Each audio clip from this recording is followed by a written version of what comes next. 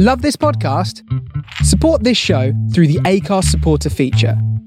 It's up to you how much you give, and there's no regular commitment.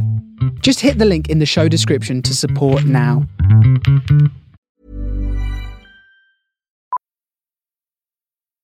Millions of people have lost weight with personalized plans from Noom.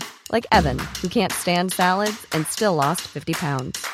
Salads generally for most people are the easy button, right? For me, that wasn't an option.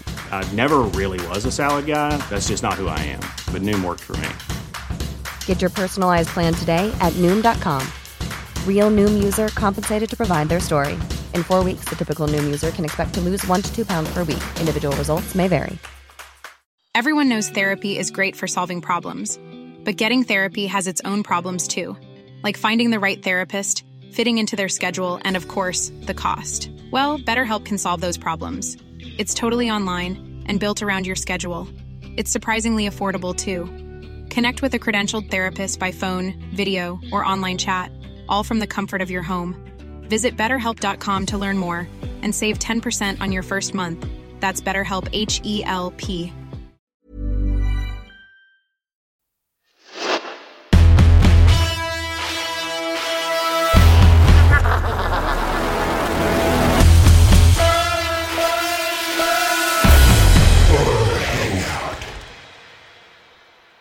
Welcome to the Horror Hangout, a podcast where film fans watch the best and worst movies of all time and talk about them. My name is Ben Errington, and today I'm joined by regular co-host Mr.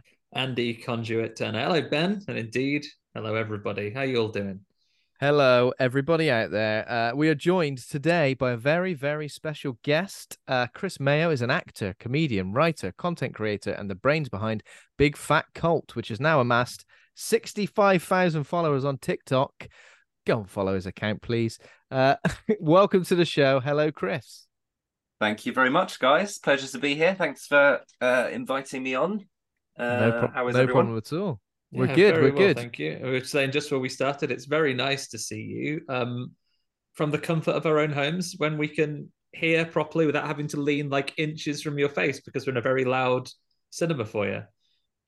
Yeah, it was lovely to meet you guys at Fright Fest, but yeah, what I can remember of the conversation is minimal. It's like, Oh, hello, it's you.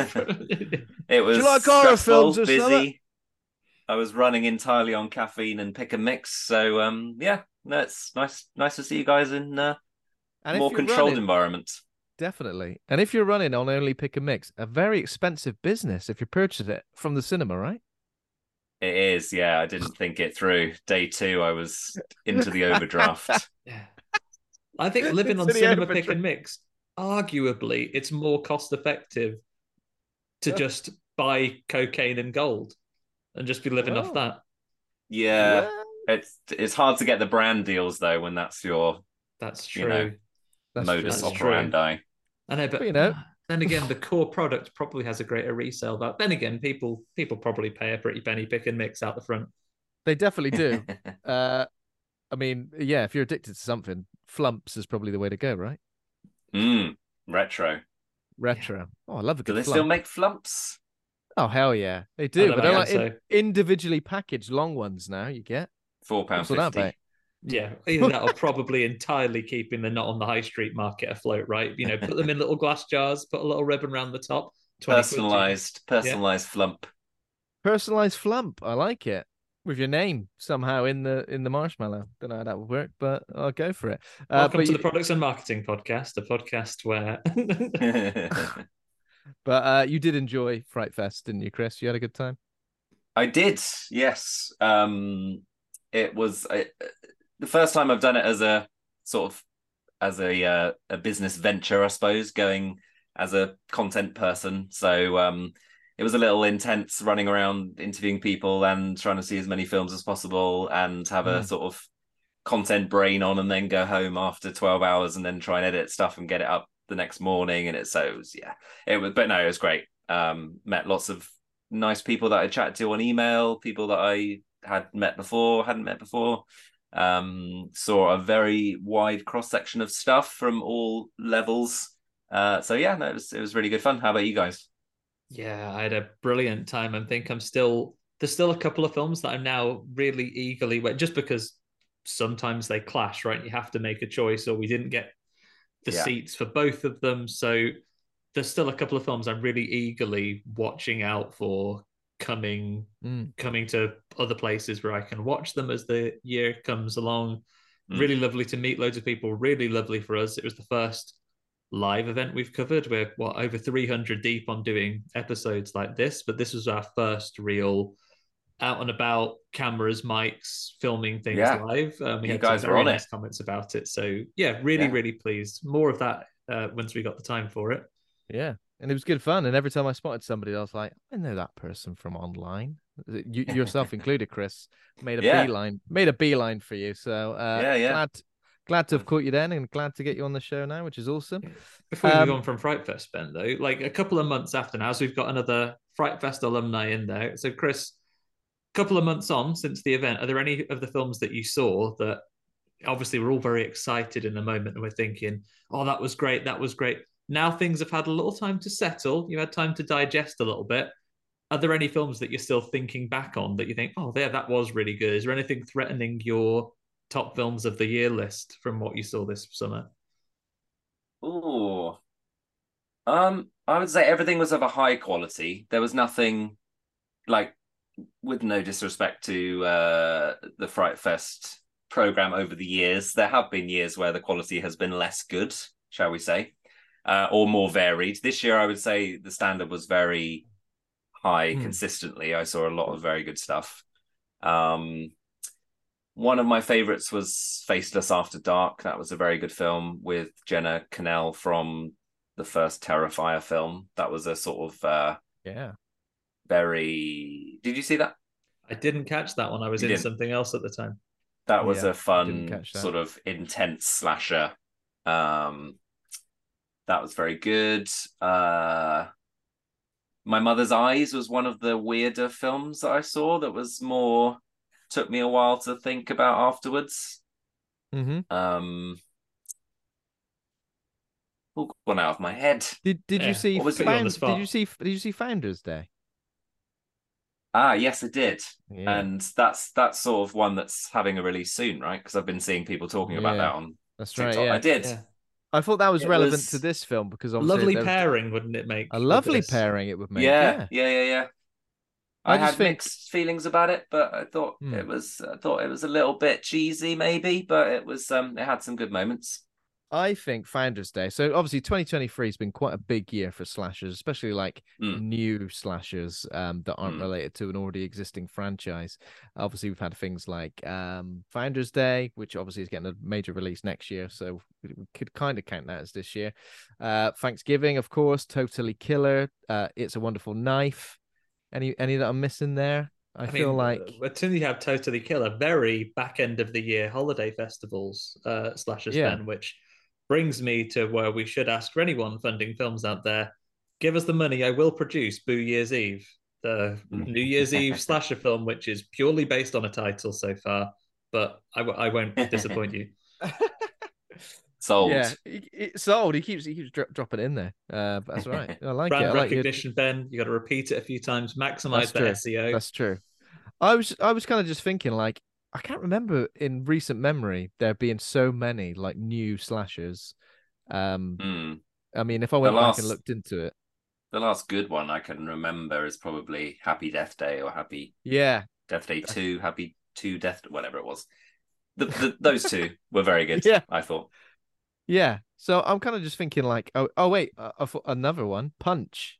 Another. Oh, I like that. Actually, that was one of my surprise ones at the festival. I just really liked it. I thought it was going to be good in a sort of good, bad, slightly rough around the edges way, but I just really thought it was good fun.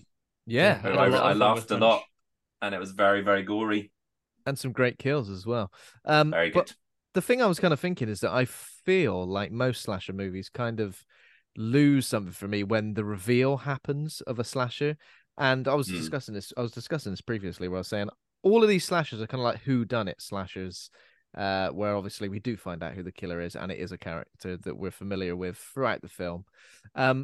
Is it about time we get a new slasher who isn't just a person in the film? Is it about time we get a new icon, a new slasher icon, New Freddy, a new Jason, a new supernatural slasher icon, possibly. Terrifier perhaps hinted at that. Okay, there we go. Yeah, great. Yeah, that We've makes got total Terrifier sense. 3, which is going to be a Christmas film. Yeah, yeah, Spiritual, paranormal Christmas film. yeah. I saw Maybe that's it then. Yeah. I saw Slaughterhouse the other day. Oh, I've not got around to that yet. How is it? No, me neither. Well, yeah, it is what imagine. I mean, actually, it's worse than you would imagine, I would say. Yeah. I thought it was going to be great, like carnage. I actually had to turn it off three quarters of the way through. Oh no! You'll never know how it ends now. Will they escape the deadly sloth? It just got really good. I'll go back to it, but it was a real paracetamol kind of, stop halfway and have a little sit down kind of film. Just need a little break. Yeah. Just give me a break. Yeah, it was a lot to process. Maybe Art the Clown is the one then, because I mean I've not been totally blown away by Terrifier 1 and 2, but I feel like in terms of the grand scheme, like in terms of the horror community, they've really gravitated towards Art the Clown, the filmmakers in particular, and the stars as well. So perhaps, it should be the next step. Is there a lot of Art the Clown costumes this Halloween? A lot of people in them. I did see quite a few on Instagram. Yeah. Maybe that's it. You dressed up at Halloween, either of you? Obviously, we're a couple of weeks gone now, but do you have any Halloween costumes that you dressed up as? Who would be your go-to from this year's horror? Art the Clown seems like the easy one, or the good one that you pick up, iconic characters. Does it count, Chris, when you dressed up for the little horror TikTok short that you made? Oh, that was at my work, actually, because I work part-time in a horror escape room. So I have access to lots of horror props and bits and bobs. I see. I filmed that there, which was on Halloween. So that counts as dressing up? Yeah.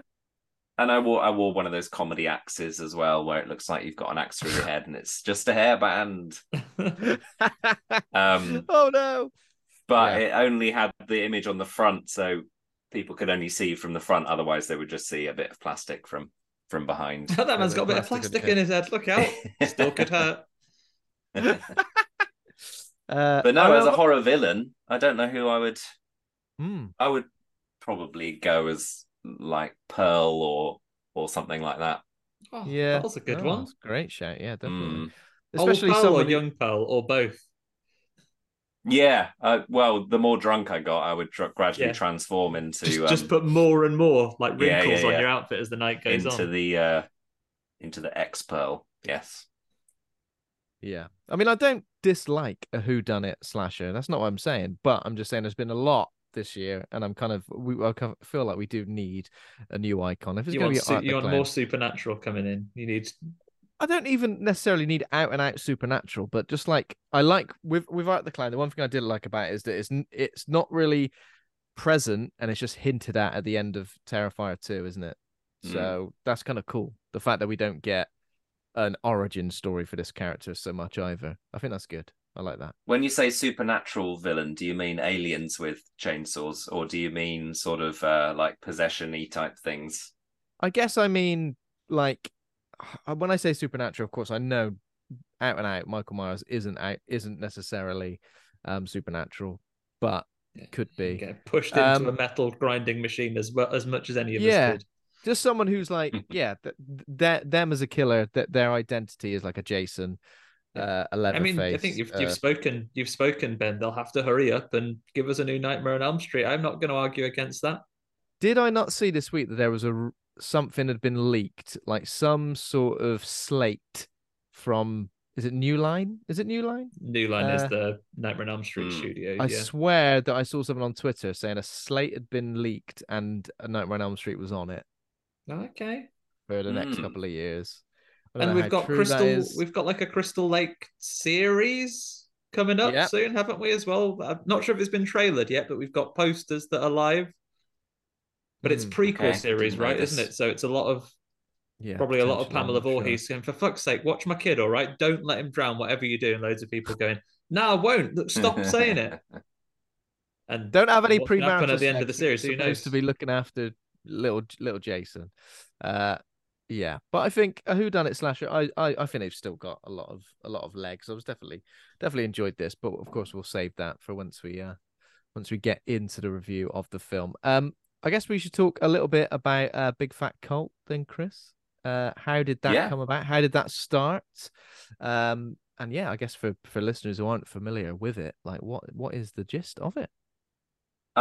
It started like all great ideas during lockdown after many beers in the afternoon.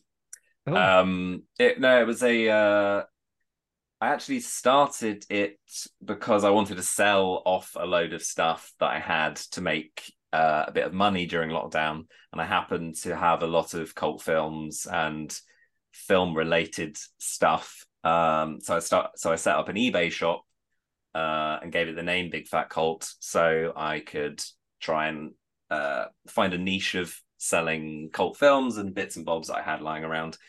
And then I started during lockdown. I started buying stuff to sell that was within film, TV, horror, and then thought, oh, okay, I could maybe support that by talking about films, because there was a lot of comedians I knew that were doing stuff online and a lot of actors. So I just started up a podcast, also called it the same thing, Big Fat Cult Movie Podcast. That started going quite well, and then did a bit of TikTok stuff as well, and then kind of decided to keep everything under the same brand and focus on horror, movies, TV, pop culture. And yeah, they're all still running in one guise or another, but it ended up being the TikTok stuff that really took off for me in terms of film reviews and focusing on weird and wonderful movies and more obscure horror. And then gradually over the following months was kind of decided to cover all film really. I think my passion is still the weird and wonderful. Sorry, Chris. I was just going to say the first time I stumbled across your account, I think it was on a live where you were potentially just saying, "Give me a film and I'll review it," or was it something like that? It was something like that, wasn't it? I remember you posing in front of a nice wall of movie posters and discussing them like that. Yes. I think I think it was like, what's your favorite horror movie, or what are your favorite weird films? And then I just got, lots of hours of people saying, "What do you mean you haven't seen Interstellar?" And then I sort of call yourself developed. a film expert and you haven't seen this? Is that what there's only so many films I can watch, please. Yeah. Do you find that's a challenge sometimes when you've got someone who is maybe, especially when you're interacting in that way, and someone brings to you in front of you like, "This is the film, I'd recommend it so much"? Do you feel the kind of pressures if you have to come back and either say, "Oh, I haven't seen that," or worse yet, "That's boring, didn't like it"?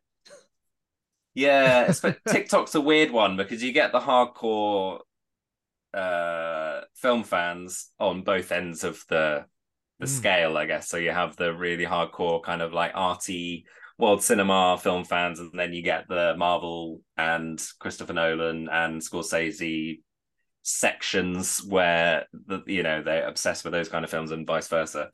So there's no pleasing everyone on that scale. I sort of move around, I love a bit of everything, but I would say I've probably seen more of the unusual side of cinema rather than the Hollywood side. Well, so at least you're lampshading that with the cult thing, right? So you're saying, they're talking about cult movies and yeah. Okay, cool. But yeah, it's people have a lot of opinions on the internet, it turns out. Yeah. But that's good, because I guess that's what gets the engagement going, is when people are having those conversations, whether they're agreeing with you or disagreeing with you. Yeah. Do feel free to agree with people. Come on. Be nice. Yeah, well, yeah. I saw Five Nights at Freddy's and gave my thoughts on that, and that sparked a whole thing with everyone under 16. Oh yeah. Kids today, they love a bit of Five Nights at Freddy's. That's their version of mine suddenly goes blank of anything I liked as a child. But Pogs. Who remembers Pogs? Oh, we love Pogs. Yeah. Love a good Pog, love a good slammer. Where's our Pogs movie, guys? Oh, yeah, where is can that you Pogs imagine? movie? Did anybody have the Pogs board game? I'm aware of it, but I don't didn't know have how the it would board function. game. I felt like the only person. I don't know what happened. I don't know where my mum got me that from. I had a little like tournament mat, which was very underused. Yeah. But Monster in My Pocket board game. That was my thing. Monster in My Pocket was a big thing for me. I loved that shit. When are Pogs coming back? Some of those slammers are brutal as well, weren't they? Sort of like razor edge. Oh yeah. You used to get some off-brand Pogs from the market where they actually were made of metal, so you could brain a kid. You could make your own Pogs as well, couldn't you? Get the Pog maker. Oh, a Pog maker and destroy your comics. Yes, I have one of those. Destroy your comic. You have one of those, yeah. You could just put whatever you want on it.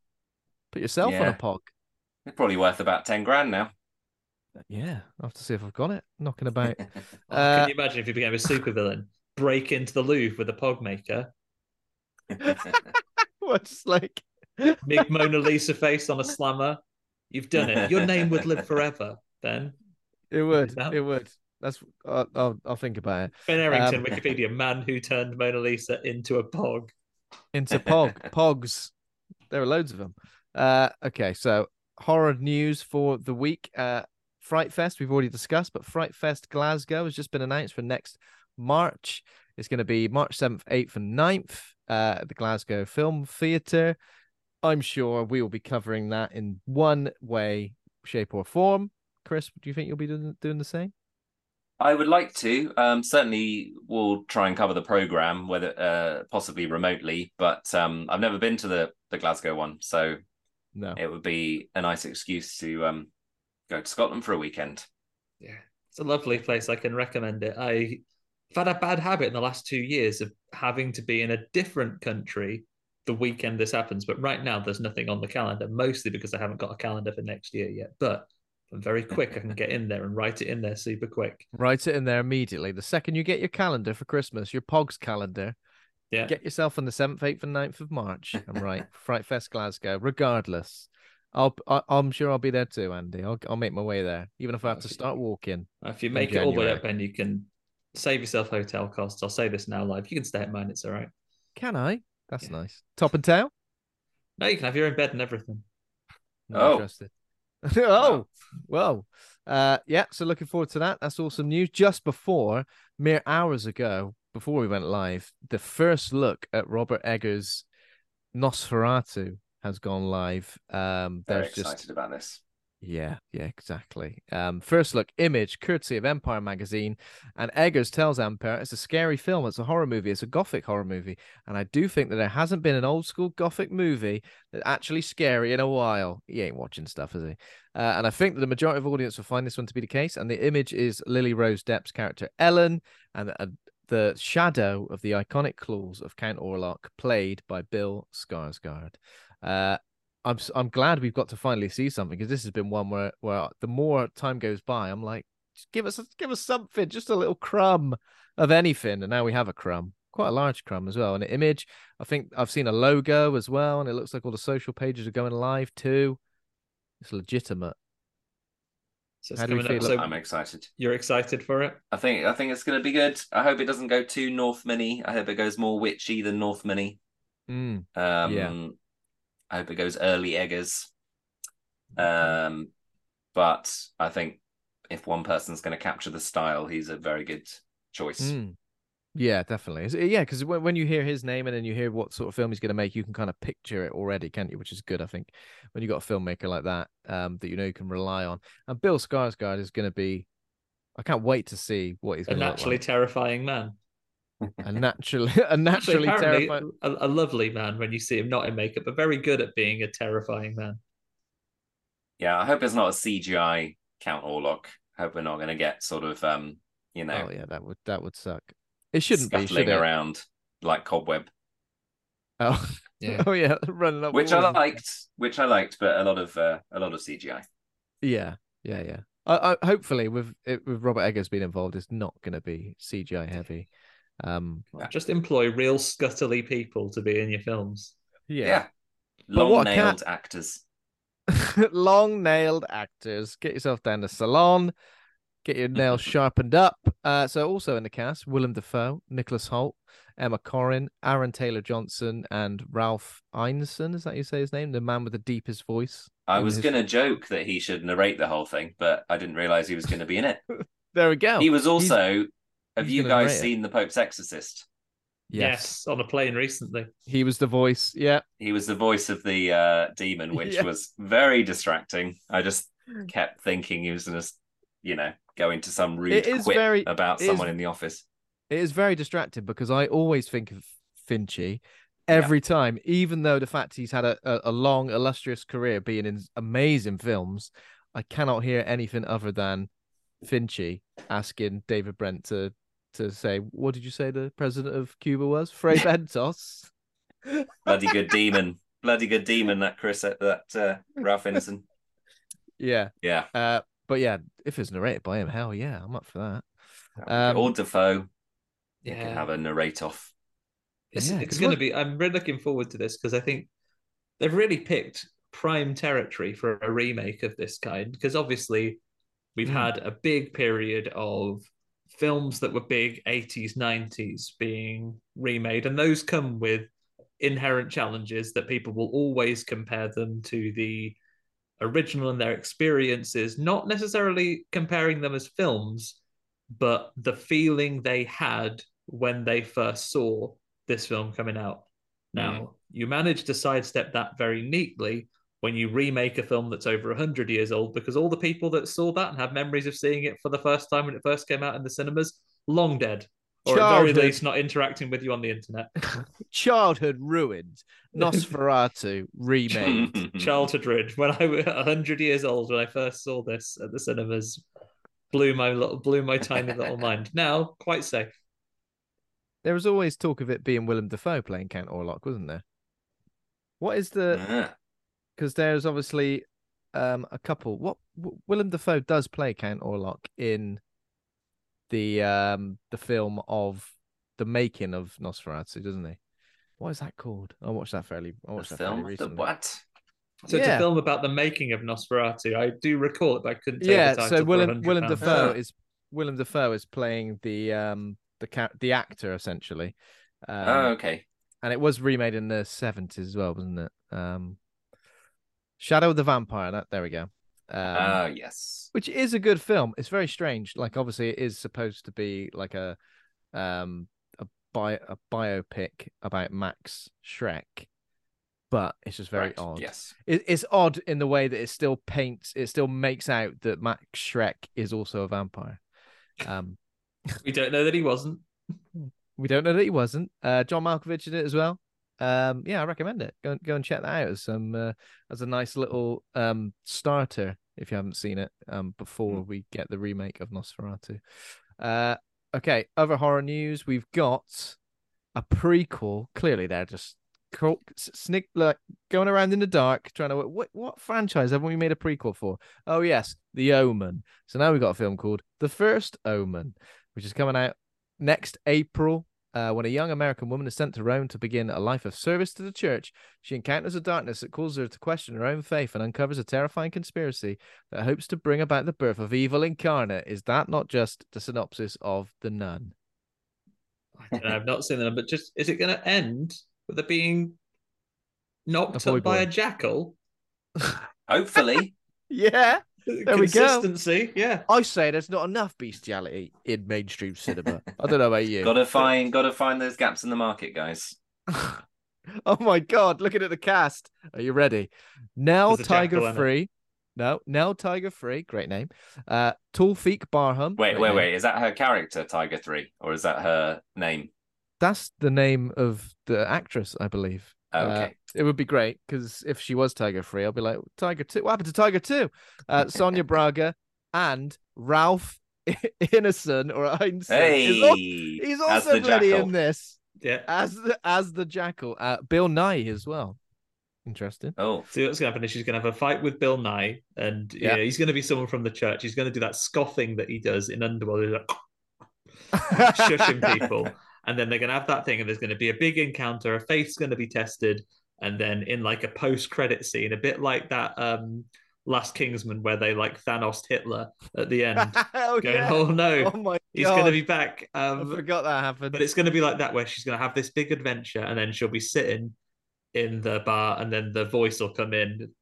Looks like you've had a long day. Buy a drink. Turn around. It'll be the Jackal with his voice CGI'd in. Red eyes. Perfect. Terrifying. I loved that when they Thanos in Hitler, because I loved that someone did an edit where it was like a crowd reacting to it as if it was the end of Endgame. So Hitler walks onto the screen and everyone started cheering. Yes, finally. Adolf. I'll say something for that film, not horror related, but bizarre tasting Thanos and Hitler at the end. Not a bad movie, Deserved more than it got. Came out at a weird time, I guess. Came out at a weird time, it sure did. I've not seen it, but I've seen that clip. So obviously, The Omen had a sequel with Sam Neill, and it had 2 sequels, didn't it? Yeah. The Final Conflict, More and than 2006 reboot. I don't know. I saw that. I've seen that. Have I seen that? I don't think I saw it at the cinema when I was a teenager. Oh wow! See on that bad boy The Omen's freshly finished a POG game, and then off to the cinema to watch The Omen. There's no time to argue. We're just playing for fun, right? Not for keepsies. No, just for fun. I ain't got time to argue with you about that. I've got to go see The Omen. I'm 10 minutes late for The Omen, 2006 reboot. See you in a minute. There was also a short-lived Damien TV series. Don't remember that. Just about him being a bad lad. Yeah. Oh, yeah, probably. Misunderstood. Trying to do his GCSEs. Yeah. There's a lot of pressure on a boy at that sort of time. Are you the son of the devil? Or something? No. There's an Omen 4. Oh. There is an Omen 4. Where he's just a middle-aged dad trying to do his best and get by, and he's working too much at Christmas time, and he's forgot to get his kid a toy. Double man! Okay, last piece of horror news. Moving on very swiftly. The Last of Us Part 2 Remastered is being released on January the 19th on PS5. Naughty Dog announced this week. Obviously, The Last of Us Part 2 came out right at the tail end of the PS4, so now they've gone, actually, we can make it look ever so slightly better and add some nice things in there. There's like a special edition with loads of nice bits and bobs as well. Another 70 quid, please. Real life horrors. It is actually going to be about £70, I think, because the remake of the first one was the same, the remastered version. So yeah, I wonder if they're going to kind of combine this, and then we're going to get. Are we supposed to be getting The Last of Us Series 2 next year? I think so. As soon as it's been delayed slightly? Is it going to be back end of next year, if not slightly later? Obviously, writers' strikes and actors' strikes and all these Pedro things. Pedro Pascal apparently going to be Mr. Fantastic as well. So maybe it's going to be knocked back a little bit. Yeah, ever so busy. Ever so busy. Chris, are you a fan of The Last of Us TV show or games? I've never played the games, but I did very much enjoy the TV show, and I very much enjoyed hardcore gamers losing their minds at all of the, all of the crazy wokeness on the screens. What's that? There's a woman in this. Yeah. But that doesn't. But no, make I did enjoy it. I thought it was very good, very cinematic, and pretty intense, I thought. Yeah. Good series. I mean, Last of Us 2, Part 2, the game is the one where I think people lost their mind about wokeness the most. Right. So how that is going to translate into Series 2 Series 2 of the TV show, who knows? But people should just get over it, shouldn't they? And just go, let's just enjoy this very, very well-made thing. We are very lucky to be watching a very well-made thing and enjoying a well-made thing. I didn't get The Last of Us Part 1 remastered for PS5, but it does look lovely. So maybe after enough years have passed, I will go back and play that again, because I think I've played it on like PS3, PS4 remastered, and then whatever else. And then it would be PS5. It kind of feels crazy. 3 different versions of it. Maybe with this time that's passing, I will one day get round to finishing. No, you won't. Last of Us, and then the second one, the game that I got with my PS4 during lockdown. And the PS4 has turned 10 years old just this last Don't week. even say me that'll turn passage to literal of time. dust. The passage of time. Okay, so the next section of the show will be what we've been watching in the last 7 days or so. Anything horror or horror adjacent. anything at all, Chris, that you wanted to mention? Doesn't have to be new, can be old as well. Well, I very much enjoyed When Evil Lurks. Big fan of that. Yes. Saw that a couple of weeks ago, I think. I don't know. How often do you guys do? Have you talked about this already? We have, but we actually owe it a little bit more of a lengthy discussion. We talked about watching it. And we were perhaps going to record or something a little special, but as there's three of us here right now, why not talk about it? I straight away, When Evil Lurks, I think mainstream English language releases, much like a lot of the director's previous work, aka Smile Looking at You, are going to be ripping off lots of the shots and the scares from it. And I think it's going to be topping a lot of people's most intense horror moments this year as well. Yeah. Just and it did possession stuff well, which is, hard to do in a original sense. It was very creepy.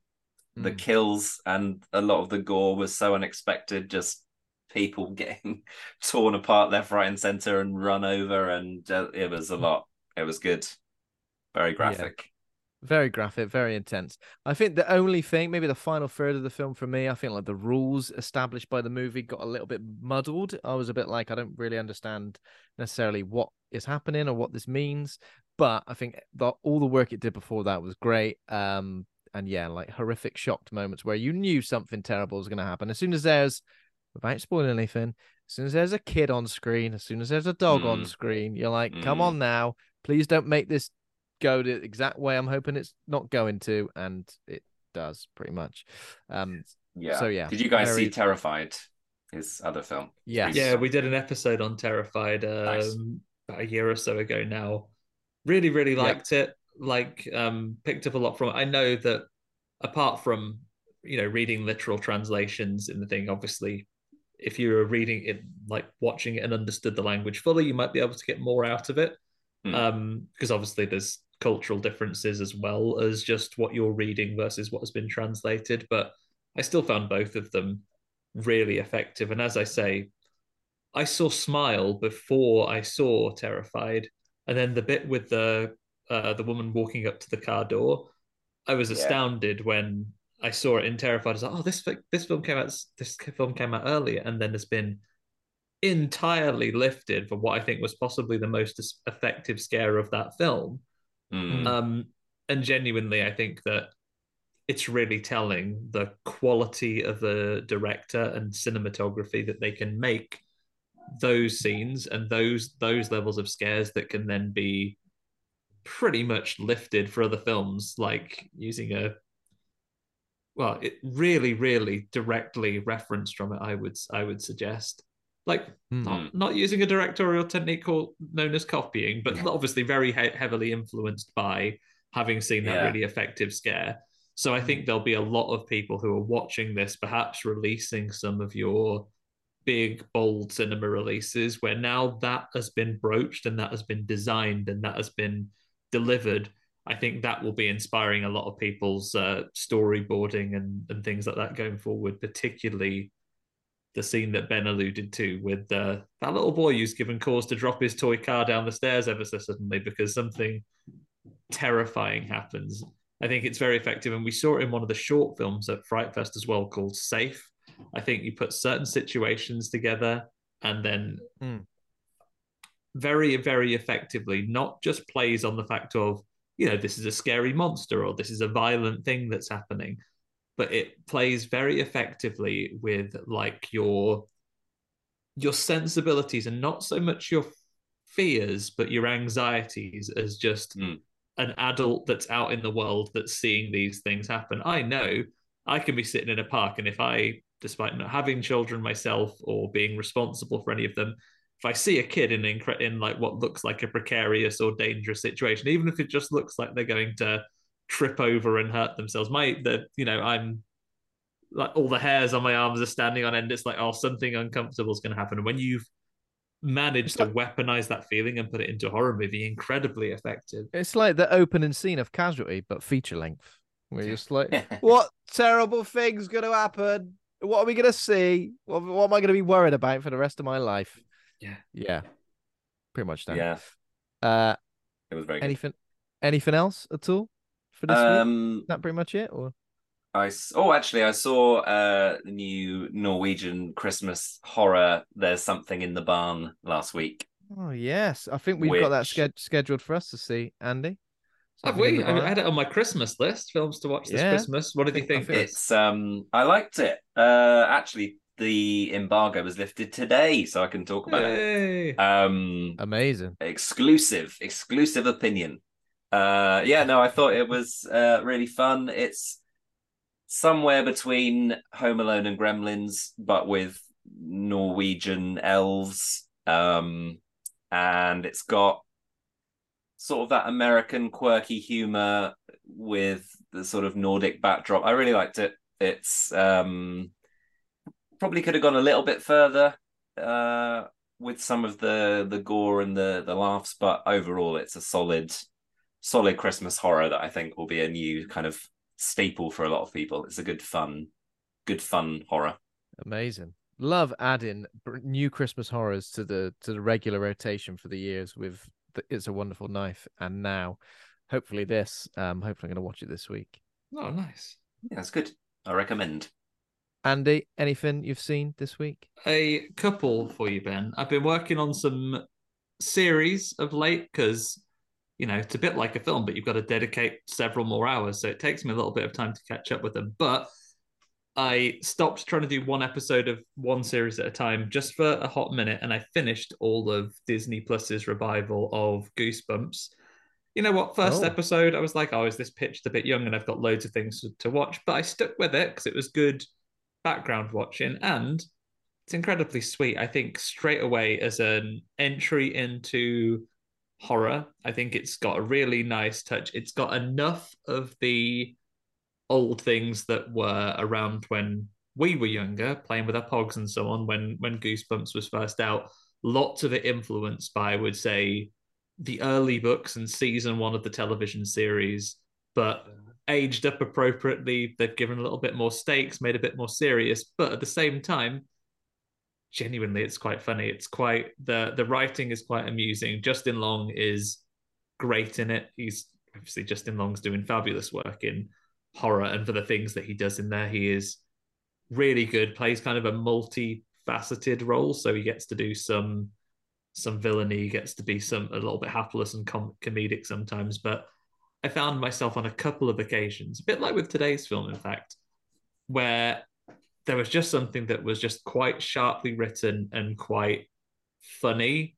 And I really enjoyed some of those like understated moments and just some of those little bits of comedy. It's stupid bits that really get me laughing, and they don't like pause and wait for you to laugh and move on. So it's not pitched like a joke. It is just something that is they're saying, and they don't pause and give you a little wink. And it's not in the some of the late stage MCU stuff where it's like, oh, that just happened, and it's become trite. There's just one little bit like where they're fighting some monsters at some point, and they just like land up together, back to back like old times. It's like, what are you talking about? And it's like, I'm just yes anding you. And I liked it. It was fun. So series of 10, it's all on Disney Plus right now. I think a little bit of homework, Ben. I'd love to see someone who it's probably gauged towards opinion. So if you want to sit your daughter down and say, right, 10 hours, watch this, see what you think, I'd love to know someone whose age it's probably pitched at and what they make of it. I'd love to know if young people getting into horror find it scary or it's boring. It's going to get 40-year-olds. I'd be lucky to get her to watch one episode, let alone 10. So, maybe I could try, see what happens. I'm trying to get her to watch Five Nights at Freddy's with me for the last maybe 2 weeks. Still haven't seen it. Other than that, just to wrap up, I've just started a couple of series. So now that's out the way. I've done the first 2 of the latest season of Chucky. Made my opinions on the first 2 seasons that really clear. I really enjoy it. So started season 3. Tell you what, everyone's in ever such a lot of bother because through various contrivances, you'll never guess where Chucky is this time. That's right, it's not a spoiler, it's in the posters. He's living in the White House. He's being looked after by the president's son. So amazing. Lots of antics go, and it doesn't hold back in the least. It is probably because of the way that they've obviously mastered these effects and everything, probably gorier than a lot of the films. It's really, really violent. Oh shit. It's really funny. It really doesn't pull back on anything. It's mad. It's completely like meta and in the weeds and things like that. It's really, really good. So really enjoying that. First 2 episodes of that down. I think they're on mid-season break right now. So in terms of actually being out, I think the first half of the season is done, and then the second half will be out towards the back end of the year. And then just today, I watched the first episode of Monarch: Legacy of Monsters as well. Horror adjacent. It's got That's monsters on the list. in it. That's on the list. So many things. Yeah, it's good. It's really good. Like, yeah, it looks great. It looks like it's got like the Hollywood movie budget. Yeah. What you can say about Apple is they're spending an awful lot of money on the things that they're making. It feels immediately like they've invested in it, and it's expensive. It is pretty much like between the people that are in it and the budget they put into effects. Like, yeah, it's really prestige television. It's good. I'm enjoying it, and I like Godzilla. So, as I can't watch Godzilla -1 yet, despite the fact I saw in the news the other day, it's nailed like a 100% critic rating on Rotten Tomatoes. I can't see it yet because I don't think it has. Certainly not a cinema I've seen. I don't think it's got a UK release yet. I know a friend that's in Japan was gutted that it's all over everywhere, but he doesn't speak Japanese, and he couldn't find a screening that had English subtitles on it for him. So I'm looking forward to seeing Godzilla -1, but this will keep me Godzilla up until that day. It's going to keep you topped up. It is. Until that day. Kaiju topped up. I mean, I saw a film this week, but it's not really horror, but I'll mention it briefly anyway. I watched The Killer, the new David Fincher film. Don't know if you see it as well? Yeah, I saw it at the London Film Festival. Oh, you did? Oh, sweet. Yes. I kind of liked it. I thought it was like a very purposeful thriller. I still feel like it struggled to hit its stride. I wasn't expecting anything like a John Wick or something like that, because I felt like it was very measured in terms of like the action set pieces and that. I don't know how I felt about the constant narration. I feel like that took me out of certain scenes where I feel like I feel like there could have been tension, but the narration, which was very like, it was good narration, it was very well written, and like the themes and faults it was kind of portraying were great. But yeah, it took me out of it a little bit, and I feel like the final third of it kind of just tails off a bit. So not my favorite David Fincher movie. By a long stretch, but Michael Fassbender is great in pretty much everything, isn't he? So I watch him in pretty much every, and Tilda Swinton, of course. Yeah, that was my favorite moments were between him and Tilda Swinton. It just felt a bit like a depressing American Psycho, really. Like it had that sort of I'm going to put on my hair gel and all, but I was just like, I'm gonna walk down the fucking street if I have to. His character reminded me of his character in Shame. Like, even though obviously he was addicted to being a hitman, he wasn't addicted to sex, but just that kind of like, oh bloody hell, existence. Yeah, it was very mopey. It was incredibly stylish and mopey. Just sick of it. Absolutely fed up. Yeah. And the only other thing I wanted to mention is I've nearly finished. I haven't read it yet, but I'm nearly there. The Rats by James Herbert, my first James Herbert novel.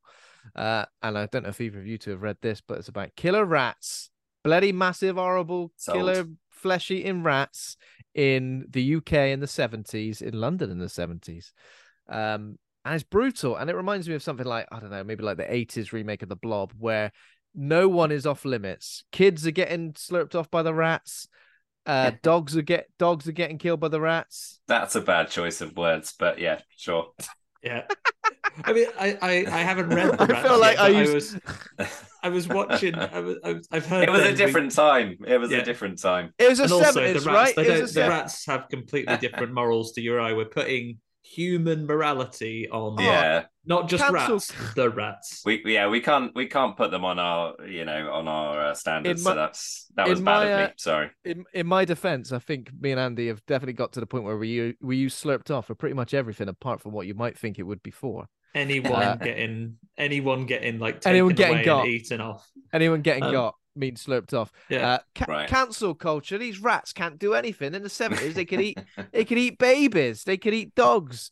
You see, that's my introduction to it. I knew you were reading the Rats, Ben, but then when we were at Thought Bubble Comic Convention the other weekend, Ben was talking to someone came over, big horror fan, talking about horror novelizations. They were talking about the Rats together, and then the thing they both went to, Ben was like, "And he a baby in like chapter 2." It's what everyone knows it for, you know. What's that? Oh, I wasn't so sure about this book, The Rats. It wasn't great. What happened? Oh, a baby got eaten in chapter 2. Actually, it was great. 10 out of 10. And it's a part of a trilogy as well. The next book is called Lair, which I'm probably going to read next. Yeah, it's intense. And I'm surprised that like a movie hasn't been made of it. There is a movie called The Rats, but it's like some rats in New York, like taking over it's about some rats. Not what I expected at all. It's about some rats, and I feel like this one, you could tell they're British rats, right? Because they've all got Cockney accents, and they're all hard working. They're all nails. But yeah, I recommend it. James Herbert is always one of his authors that I've, for some reason, never read anything of his. But now I'm going to hunt down some more of his work. Definitely. Eating babies in chapter 2 of the first book of Thriller. What they're going to be doing by the end of the third one? Yeah. Well, the next, I've also got a copy of his book, The Fog, which is not related to the John Carpenter Fog. Is it the fog what makes you go mad? It's the fog which makes you go bloody mad, isn't it? Yeah. It's the fog that makes you eat babies, mate. It's the turns you into a rat that eats babies. That slurps off a baby. That's me. That's it. That's what I've got down for this week. Apart from, of course, the film of the week. 'Tis the season and all that. Sometimes it takes us a little while to get there, but we're getting there. The film of the week, which is Thanksgiving, which is a 2023 American slasher film directed by Eli Roth, based on Roth's mock trailer of the same name from Grindhouse in 2007. How many Grindhouse trailers have we had now? Machete and now Made into Movies, sorry. Machete and Thanksgiving, is that the only two? Machete, Thanksgiving. I still want Werewolf Women of the SS. I want that more than anything. Oh, wait. Hobo with a Shotgun as well. That's it. Hobo with a Shotgun. There's the Hobo with a Shotgun, yeah. So we've got Werewolf Women of the SS to go, and Don't featuring Emily Booth. Yes, come on, Emily. The film We've stars... had Nope, so, Don't feels like a... That's kind of similar. Prequel. Second. Yeah. The film stars Patrick Dempsey, Addison Rae, Milo Manheim, Jalen Thomas Brooks, and the synopsis is: after a Black Friday riot ends in tragedy, a mysterious Thanksgiving-inspired killer terrorizes Plymouth, not that Plymouth, Massachusetts, the birthplace of the infamous holiday. There we go. So, in terms of ratings so far, it's only just been released, but 7.1 on IMDb, on Rotten Tomatoes, 83% critic score, 78% audience score, 3.4 on Letterboxd, and some choice reviews for us to discuss. Cinema Joe says, very clearly inspired by the classics of the past, but instead of being a boring derivative like so many of its modern peers, it has a ferocious and hilarious personality of its own. 4 stars. Matt Neglia says, Thanksgiving is so aggressively over the top, but at least it knows and embraces it. Eli Roth's slasher film features some of the most gruesome and hilarious kills of the year. 3 stars. And Carmen says, a slasher movie is going to be good when they introduce 20 plus characters in the first 10 minutes. 4.5 stars. Jesus, that's a high ranking there. Yeah, I was kind of thinking that when they were introducing so many characters. And I think it's good when they introduce so many characters and within the first line or so, you're like, can't wait for that person to die. Oh, they do some heavy lifting in the opening scenes. Oh, God, I hope loads of you die immediately. Like between them, we'll get to it in a minute, but like parking in the disabled bay and then just being real bad blokes. And like petty things, which I think as a British person will cross the cultural barriers here, because obviously we don't have Thanksgiving in November in this country for overseas listeners. We're not thankful for anything. We have our November holiday is the time we burned to death that man who failed to kill the king that day, 300 years ago. But otherwise no November holidays for us, really. No. Burn to death a guy. Do you guys have penny for a guy growing up? Yeah, people go around saying penny for the guy. Yeah, Usually outside a large supermarket. That's exactly. I've seen it. I saw it merely like whenever it was, like a couple of weeks ago. Couldn't believe it's still going. Or penny for the guy. Yeah, I do that all day there, Ben. Got that yourself old quite scam. a lot of pennies, haven't you? Begging. That old scam. Yeah. Well, what am I getting in return here? Just giving you a penny for having made a guy. And this guy, which I saw, was a teddy bear in like a pillowcase, and they just stuffed the pillowcase with clothes, and it just looked hard. It was a monstrosity.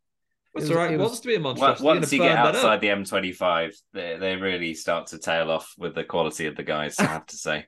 Though I didn't see any teddy bears in pillowcases. They're all crocheted. They're all crocheted around South London. Lifelike effigies in South London got that like real uncanny valley. It was like, an actual AI guy. skin. They actually set a guy on fire around my way. Good. And he was grateful for it. Yeah. Grateful Price for the of heat warmth in these this time of the days. year. Glad to be set on fire. Weather's Cost of turning. living. Bloody middle class guys. Jesus, with their avocado toast. You know what they say though, Ben? You know, give a man a fire, it'll be warm for an evening. Set a man on fire, it'll be warm for the rest of his life. There we go. Thanksgiving. Which is 20 to 30 seconds, I believe. Yeah. But so Thanksgiving it is. So that's our holiday. But meanwhile, in America, they celebrate something a little bit different.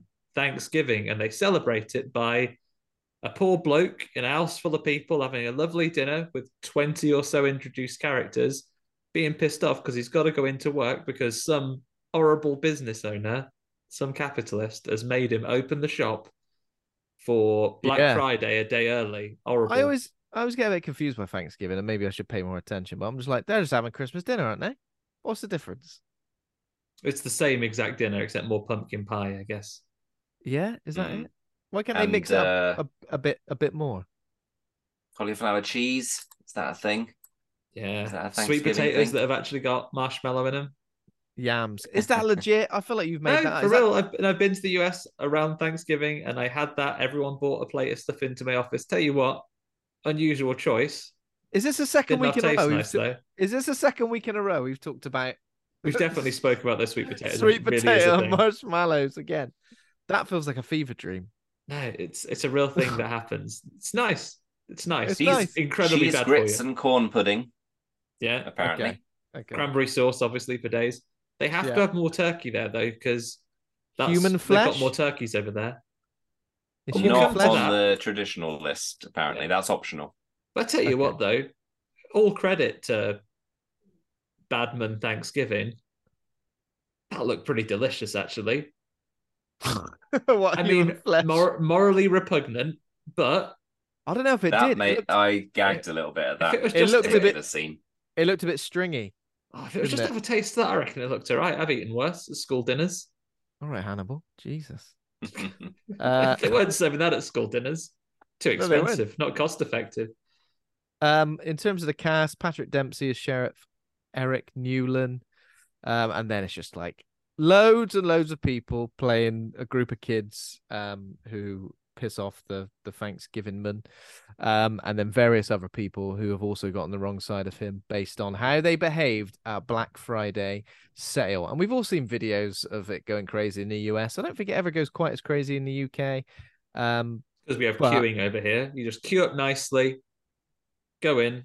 I mean, people are getting bad over here. I know friends that work in retail, they will have people queued up outside the day before the January or the Boxing Day sales or whatever it is that they start. Yeah. And we have Black Friday over here now as well. Certainly I get enough emails about it. My goodness. But we don't have people outside the shops in furious riot gear getting ready to go for it. That's pretty nuts because you're like, just get online, isn't it? How desperate can you be? Can you be for a waffle iron? But those savings, they can really get you. In terms of how this is in comparison to the trailer from Grindhouse, obviously the trailer made the film. The film was a bit more silly and pulpy, I guess.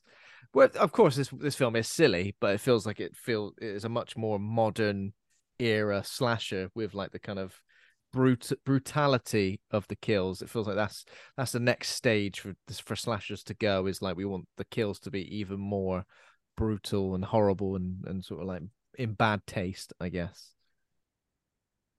But there were some good kills. Sorry, go on. I was thinking it was going to go more down the kind of grimy, video nasty kind of feel, and it was a bit more slapstick in places, and it was very knowing, and I thought it was very well done, and the gore was pretty shocking in places, but you never felt in real kind of danger at any point watching it. It felt very still had that kind of shiny, fresh, modern feel to it. Well lit. Everyone looks very nice when they're not being murdered. Everyone's incredibly attractive in this film, aren't they? Pretty much, which often can take you out of it somewhat. Get some mingers in there. That's what I say. Come on, just a few, just a handful. Just for a bit of background color. But yeah, everyone there is very handsome. But we begin then with quite an intensive scene. So basically, we have a very, very brief introduction to loads of characters, but then the store's going to open. The store manager's having to go in because there's only 2 security guards, and basically everyone on like the crowd barrier outside getting ready for this Black Friday sale is just taking it in turns to say variants on "no fuck you" to each other. But then what this scene seems to do is establish like a motive for like about half a dozen people. Yeah. Which is good. I think that's good. And it also kind of felt like a Final Destination sort of opening sequence as well, where you kind of like, you knew something terrible was going to happen, that some people were probably going to die, and you're kind of keeping an eye out for certain characters to see whether they will like live or die. And yeah, they killed off some characters that perhaps you thought were going to be bigger parts of this film. In particular, is it Gina Gershon? The wife, the wife who gets scalped by a trolley. The mum who's made a lovely Thanksgiving dinner, and then she goes to take in like a bit of turkey to her husband, and horrible no fuck you lady smashes her with the trolley and then gets her hair stuck in it, and as you say, gives her a really graphic scalping. Yeah. I mean, so it's intense. Obviously, the main group of kids get to go in to the store before it all kicks off, because the daughter of one of the characters is the daughter of the owner. So they go in. Everybody kind of kicks off because of that. One guy grabs the bullhorn thing and says, "Let's open, let's go." And it kicks off. The door gets smashed inwards. Somebody immediately gets their like throat slit on some broken glass. Oh, I know, and then still crawls over to buy a waffle out to like cradle a waffle out iron in a damning. A deal is a deal. Yeah, you never know. A damning look at consumerism. And this mad scene. Can you imagine though the scenes if just over the way from there? Look at all the scenes of avarice and privilege on show. Can you imagine if just sitting in that car park, John Kramer, Jigsaw himself, had just been driving past? He'd have been jotting that down as a list, wouldn't he? He'd have been like, right, get and make some traps, mate. You're all screwed. Yeah. I almost think, of course, we are going to be spoiling this film throughout, so it might be good for us to... We won't spoil like the actual main twist until we get to it. However, it almost does feel like a lot of people who are getting marked in this first scene to be essentially carvered. Feels a bit harsh sometimes with some of them, because it feels like, did they really... Are they really to blame? I know some of them are, sure. But others... I was thinking maybe like the security guard who just legged it. The one who ran away when he was completely outnumbered by rioting people. Yeah. But, I guess once you've gone mad and you've decided you're going to carve people, then... Yeah. Once you've crossed that line. In terms of like motive, and again, I'm not going to be spoiling who it is, but in terms of motive, we go very quickly from standard revenge to straight up cannibalism. And that jump for me, I was almost like, oh, I'm not sure how I feel about that, or whether I entirely believe it, or whether it was all just part of the show. If you've got a big industrial oven as part of your secret base, then that's going to lead you to a certain to a certain direction, right? Yeah. Yeah, But if he'd have had a mini muffin oven, it might have been a different film, you know. Yeah. Or just yeah. Had like Well, there's a big sewing kit in there. They'd been turning them all into like teddies or something like that, making guys for pennies. The Yeah. British version. Yeah. a mini muffin, one of those ovens that cooks things with the little light bulb. Little red light bulb. Yeah. You'd be Lovely. there. Yeah. You'd be there for weeks. It's holding the door over them for 3 to 4 hours. I think that particular scene, and of course we will get to it, but that particular scene with the meal and everything was very B-movie, schlocky, and Probably my favorite scene in the movie. yeah. Yeah, that was very good. Okay, so obviously with everything that happens at Black Friday, we there's more people who die until the sheriff fires his gun into the air to sort of stop everybody kicking off. And we get a lovely title treatment, a lovely font. Is it the same font as from the trailer? I feel like Very similar. Yeah. Yeah, like the sort of cartoony blob. That's blood. a schlocky bleeding like, B movie bleeding. Yeah, like scene, and then classic inciting event, and then naturally 1 year later. Yeah, so naturally 1 year later, after the tragedy of it, of course, the effects of it are being felt throughout the town. Still 1 year later, Right Mart is preparing for another sale, going, hang on a minute. I know people died last year, but profits are very, very important.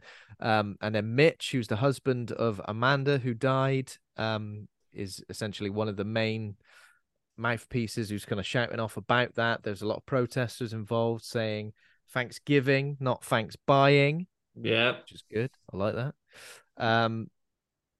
Yeah. And the daughter's kind of a bit strange because her dad has now married the woman that was like the fiance on the scene, right? So now they're married. Yeah.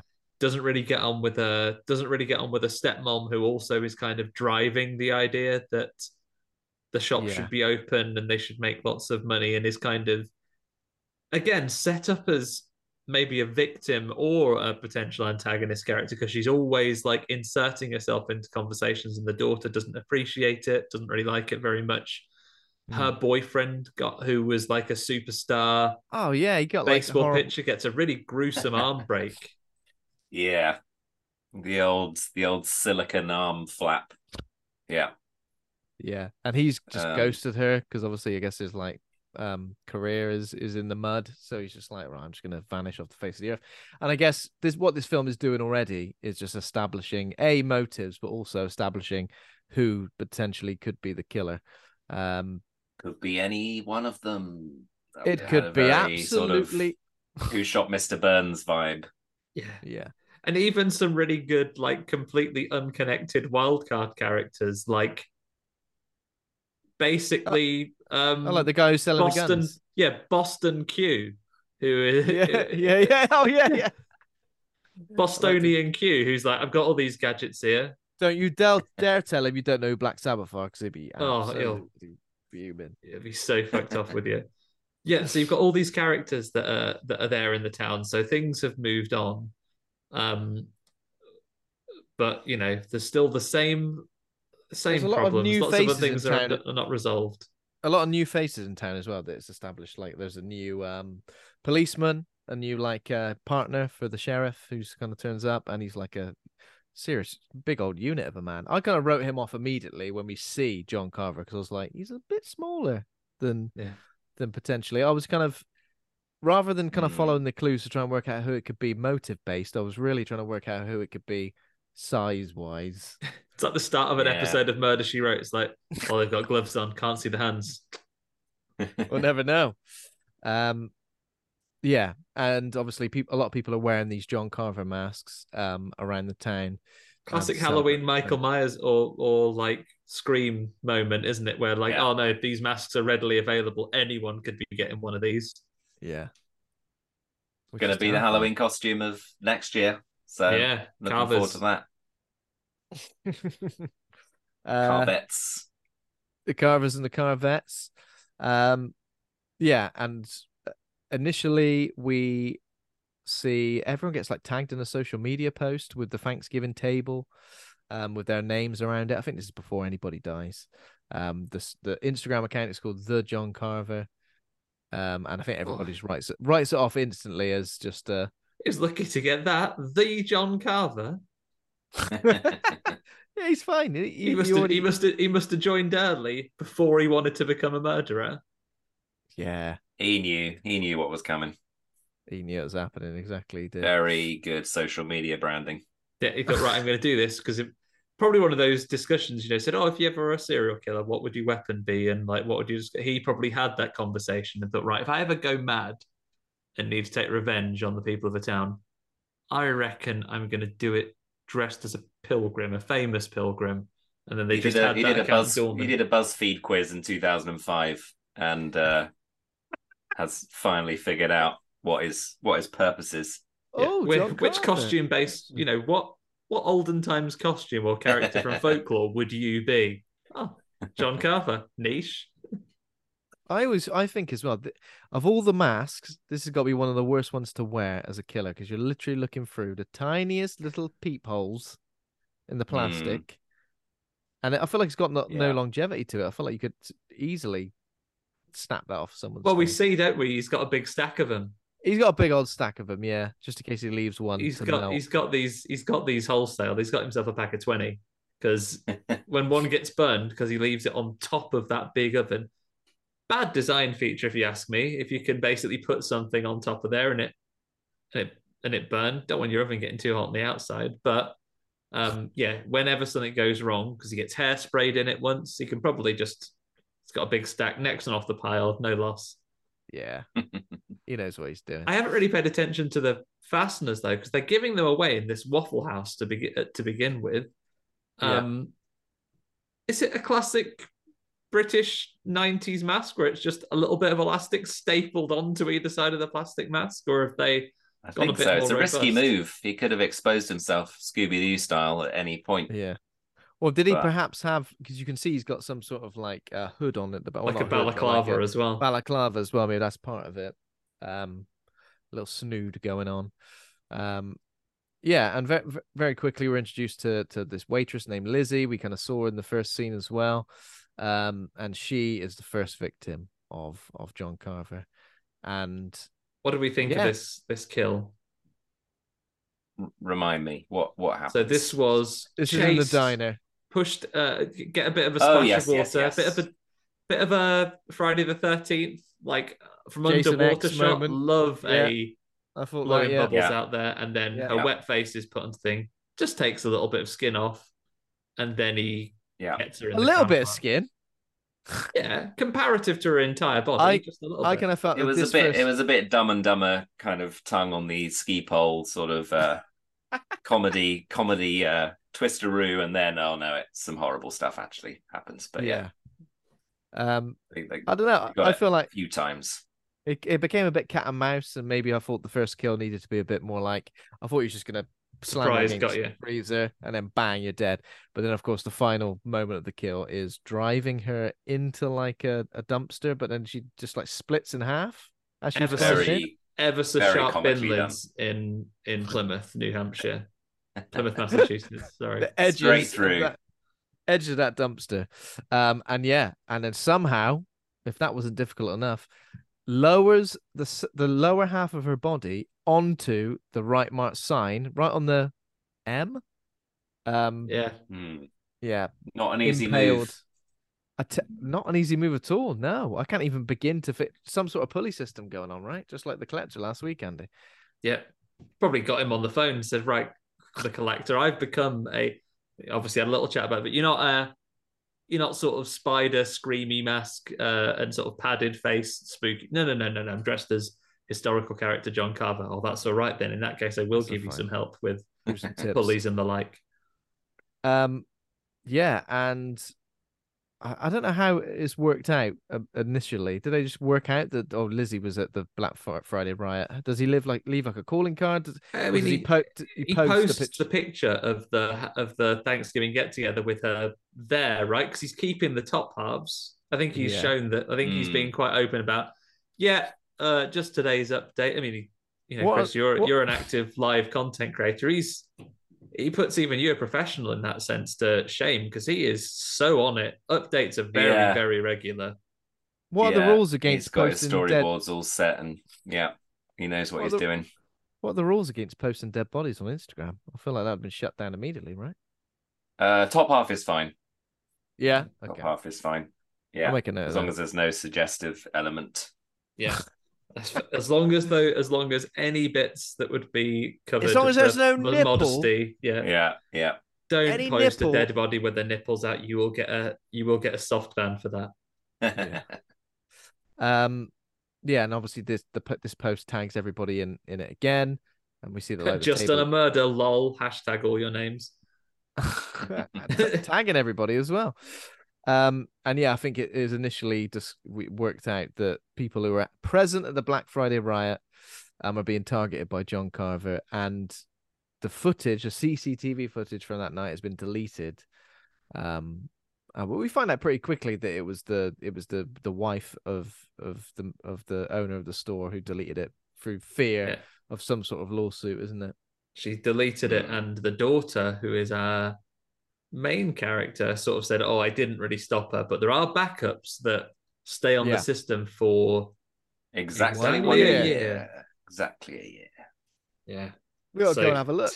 Today's so we're coming up fast to that time when they're going to be deleted. So she's kind of left to wrestle with: is she going to help with that in the investigation? Yeah.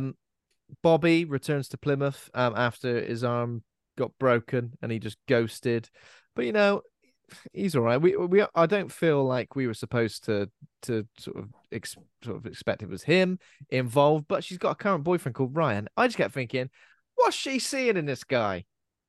Ryan, what a prick. Yeah. What a prick, but also like a bit of a creep, bit of a douchebag. I know he was trying to on with her in the early parts of the film, but I was like, what's she seeing this guy? Tell him to do one. Tell him to jog on. That's what I do. Mostly telling people that he's going to be more successful than them in the future. Yeah. What a lovely, so yeah, you're going to film. park my Porsche, mate. Oh, okay. And what Jessica and Bobby do is basically when they get hold of the footage, they take it to the sheriff, Eric Newland, played by Patrick Dempsey of Grey's Anatomy fame, right? What horror has he been in a horror movie recently? I kind of yes. Google. He has been. That's up recently. I've never seen Grey's Anatomy, but he's been in like 200 episodes of that or something. 200 episodes. I think. Oh, he's in Scream 3. Detective Mark Kins. There he is. Scream 3. That's the fella. That's not recent, obviously. No. And Racing Driver, American actor and racing driver. An actual racing driver. Yeah, that's what I just saw. That's crazy. A man of many talents. It's an Enchanted and Disenchanted. I'm assuming. Transformers. He's in Ferrari, which is out soon. Doing actual racing driving, I bet. Quite possibly. He's in the stuff. Yeah. What? He's in the stuff. As underground stuff by number 2. That's his first role. That's the role that set him on the path of being a successful actor. He was in Catholic Boys before that, which I assume is a film and not a life choice. Either or, could be either or. Meatballs 3. There you go. Nowhere near as good as Meatballs 1 and 2. No. So yeah, essentially what kind of happens is John Carver claims more victims as the group of kids get tagged in more. I don't want to say kids, but they're bloody adults, aren't they? Get tagged in more and more posts of the bodies. So people who get killed include the Right Mark security guard guy who ran away, Manny. He's got John Candy energy because especially in a yellow coat, he looks like John Candy in Home Alone. Although this is where we prove John Carver not an entirely bad bloke, because that's true. As he kills the security guard, remind me how does he get takes his head off with the wire from behind? Oh, so yeah, he auditions him, doesn't he? Uses the piano wire to chop off his head, and you think, oh, you're a bad bloke, but he's not, because as he's about to leave, he goes, hang on, no one's going to feed this cat, are they? So then we get a lovely little scene, probably my second favorite of the film, where you just see he's put the biscuits down for the cat and he goes, there, pat him on the head. Not going to kill you. It's suggested at this point, I think, that John Carver is a professional, because that kill is very suave. Taken off. Can you be suave when you cut off someone's head like that? Maybe not, but that was very professional looking. And then later on, grenades, smoke grenades, silencers. Very this possibly, guy or lady know what they're doing. Military background potentially. And obviously we will discuss. Very, very precise, yeah. And probably got superhuman strength, it seems. But maybe the mask does that. I feel like that does that for a lot of slasher I think killers, any like masked killer, you're so much more powerful when you have the mask on. Must give you like a huge buff to all of your major killing stats, and then you lose it because how many times, even your big hitters, even your absolute A tier guys like your Michael Myers, you get that mask off them. Yeah. -2 to everything. That's true. Real bad. Because I feel like if I walked up behind someone and tried to snap their neck, I'd probably just like do them a bit of good rather than any harm. I'd like snap their neck and they, oh, that's brilliant actually. or just get off. What are you doing? Get off. Is that the third? Is that the third kill at the school? Have I missed any? So with the security guard is the next one that are double at the school. So we get the security guard and then a double at the school, who are from like a rival school to the main characters. And yeah, the main guy, like the jock guy, gets his neck completely turned, gets exorcisted. Yeah. Gets 360. Well, actually 180. He gets 180 degrees twisted, but he does that on the way to. It's an unusual thing. It's like, hey, what we do at the school? Follow me through this sort of Narnia-esque cupboard through loads of clothes and costumes that are here to just this trampoline area where you can sit on this ample seating and watch me do a trampoline show in and while I try and take my clothes off, but impossible states of undress. I thought so. There's a particular move. She was doing the splits as she was landing. I thought when as soon as that knife came up through the trampoline, but it didn't. It got her in the feet and got her in the hands and then stabbed her. I thought it was pretty effective though. That was pretty gruesome. I thought. I wondered what was going to happen there because she's bounced on the trampoline. Obviously, what's his chops has had his head twisted right off. And then what's going to happen there? And then she got pierced with a spike several times. I wanted a moment there where she's going, look, then, have a look. I'm over here. Don't look over there. Oh, bloody hell.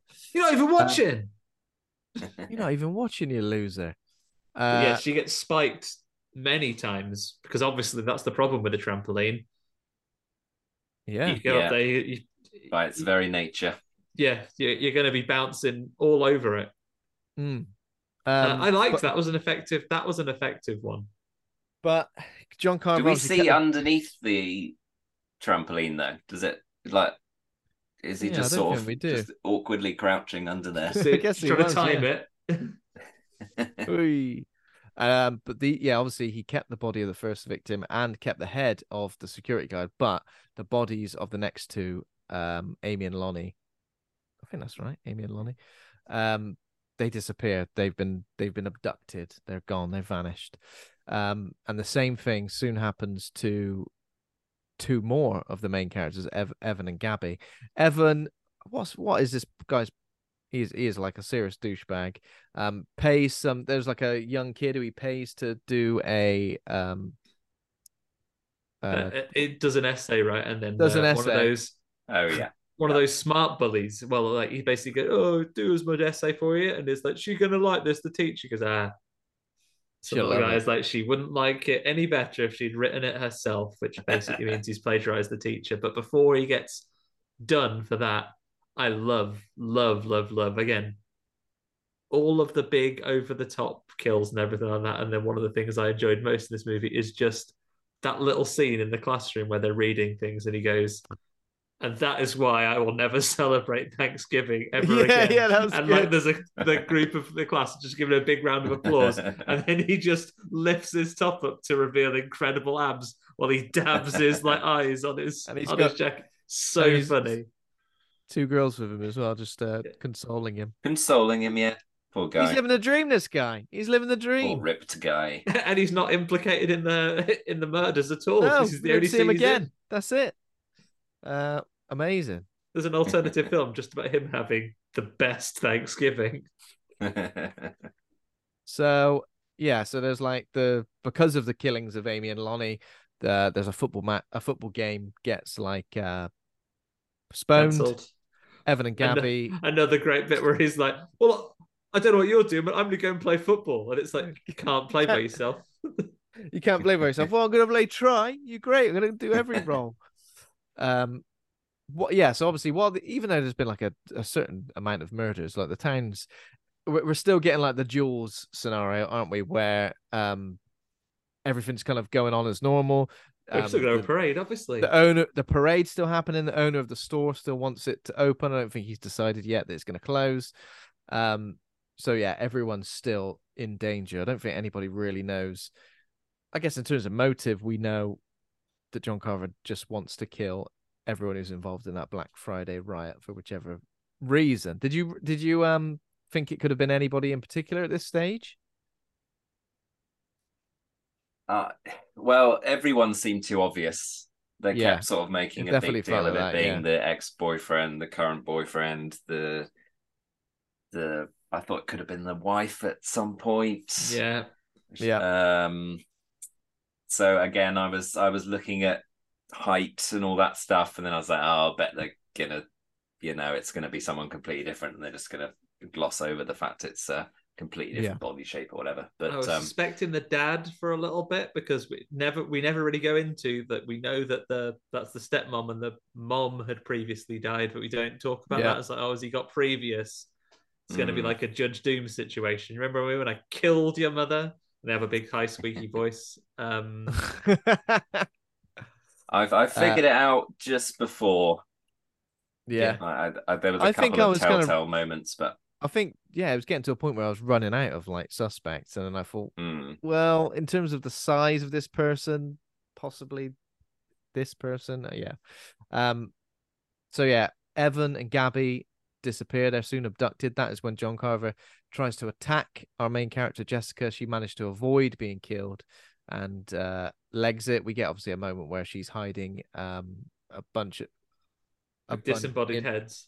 Loads of disembodied heads. You just hide under the table regardless, when you wouldn't try and blend in with the heads. Put your head up just for aesthetics of this film. Oh, just one of these heads. Don't worry about it. You'd just be worried he's just going to swing. Very calm as well. Very calm. Just very casual. Yeah, proper Scooby-Doo hiding. About to get your head lopped off. Because the mannequin heads, because this is like it's like a hairdressing and makeup department of their school, right? Yeah, I guess I feel like it could have only gone one stage further if you put on like a barber's uniform and gone, right this way, sir, your haircut. He's gone, oh, actually, I do need a little trim, Thanksgiving's. The pilgrim looks not in this year, mate. And then just tries to take the hat off and realizes it's a disguise. She's got away with that, and then this is where they go to the subplot. There's a big old party going on by Boston Q, who selling alcohol to kids, and he sells alcohol to kids, but he also does nice things, aka just give his friends guns to protect them. He gives them they look at enormous guns first, and then they just have a regular old size gun. And he offers our main character a belt knife. She goes, oh, no, thanks. No belt knife for me. Not interested. Chekhov, the opposite of Chekhov, whoever the opposite of Chekhov is, Jeremy Clarkson's belt knife doesn't come up later at all. Like, it's just a device that some would say in a lesser or more straightforward and rote film, she would say, yeah, I will take that belt knife and I'll have it on, meaning it will inevitably use that. But she goes, nah, thanks. That's a bit much for me. He's got a gun anyway. He's got a gun anyway. It's fine. Just make sure you keep the safety on, because you don't want to blow your nuts off. Yeah. And then basically there's another character, Yulia, who is Scuba. There is a guy called Scuba, yep. Because his surname is like Diver, is that right? Something Is like that, that. is that what they call him? That What was it? Diving. Diving. All right. Okay. I mean, Diving it's a scoop, yeah. bit of a stretch, And really. that was a sort of joke where I could, because there was only 8 people in the screening when I went, I felt everyone kind of go, not very good for that one. Oh God! Do you reckon he's engineered that nickname for himself? Yeah, he must have done. Yeah. Scuba Steve. Yeah. So essentially, Yulia, like her Russian dad, is like, "Oh, I'm just going to take you to Florida because people are getting killed in this town. So A let's smart go." dad. What a smart dad! But John Carver gets there first, and this is where we start to really see the tools at John Carver's disposal, because he starts shooting people with tranquilizer darts. darts. Which is Oh, yeah. interesting because Yeah. it does go to show that, yeah, he is only killing people that are essentially on his list. Everybody else is kind of, if they're just in the way, then you can get Tranquilizes a tranquilizer builder. dart. Just leaves him against the door. I assume he's fine, and the dad. Yeah. But Yulia, I thought we were going to get something with the eyes because we pause on her putting her contacts in several times, right? But that was pretty good, yeah. Which is uncomfortable in itself. But then just after we get a tiny bit of foreshadowing when she gets the ear pokers out, she ever so gently cleans her ears. Before you know it, corn cobs in the brain. Corn cobs Lovely little in the Thanksgiving brain. reference. Yeah. Corn cobs in the brain, and then maybe a Susan less Thanksgiving-y pushed onto a circular saw.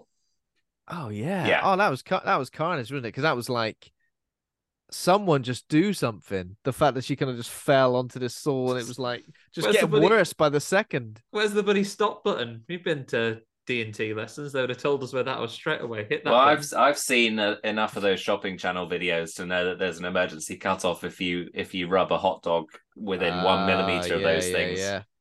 Come on. They just fall into the machine, and it's not QVC. this thing. Yeah.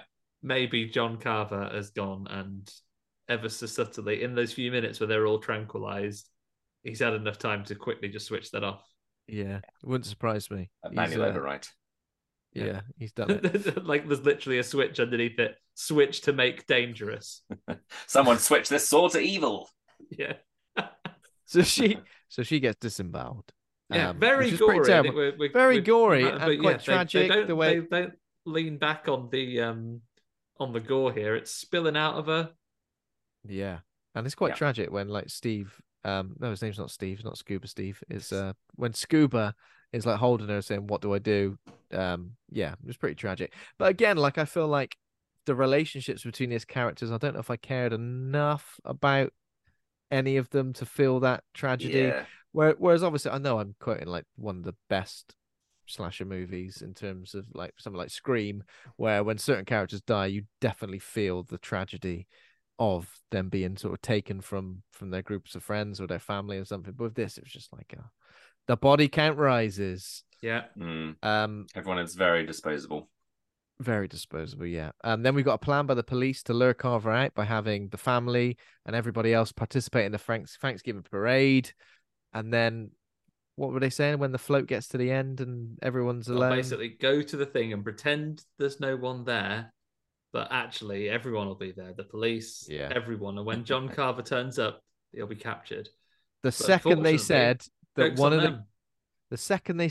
the guys at the Black Friday sale at the start of the film liked to dress up as the turkey mascot, I knew the second he said that, I was like, that is it. That turkey mascot is getting. As soon as I saw the turkey mascot, that's it.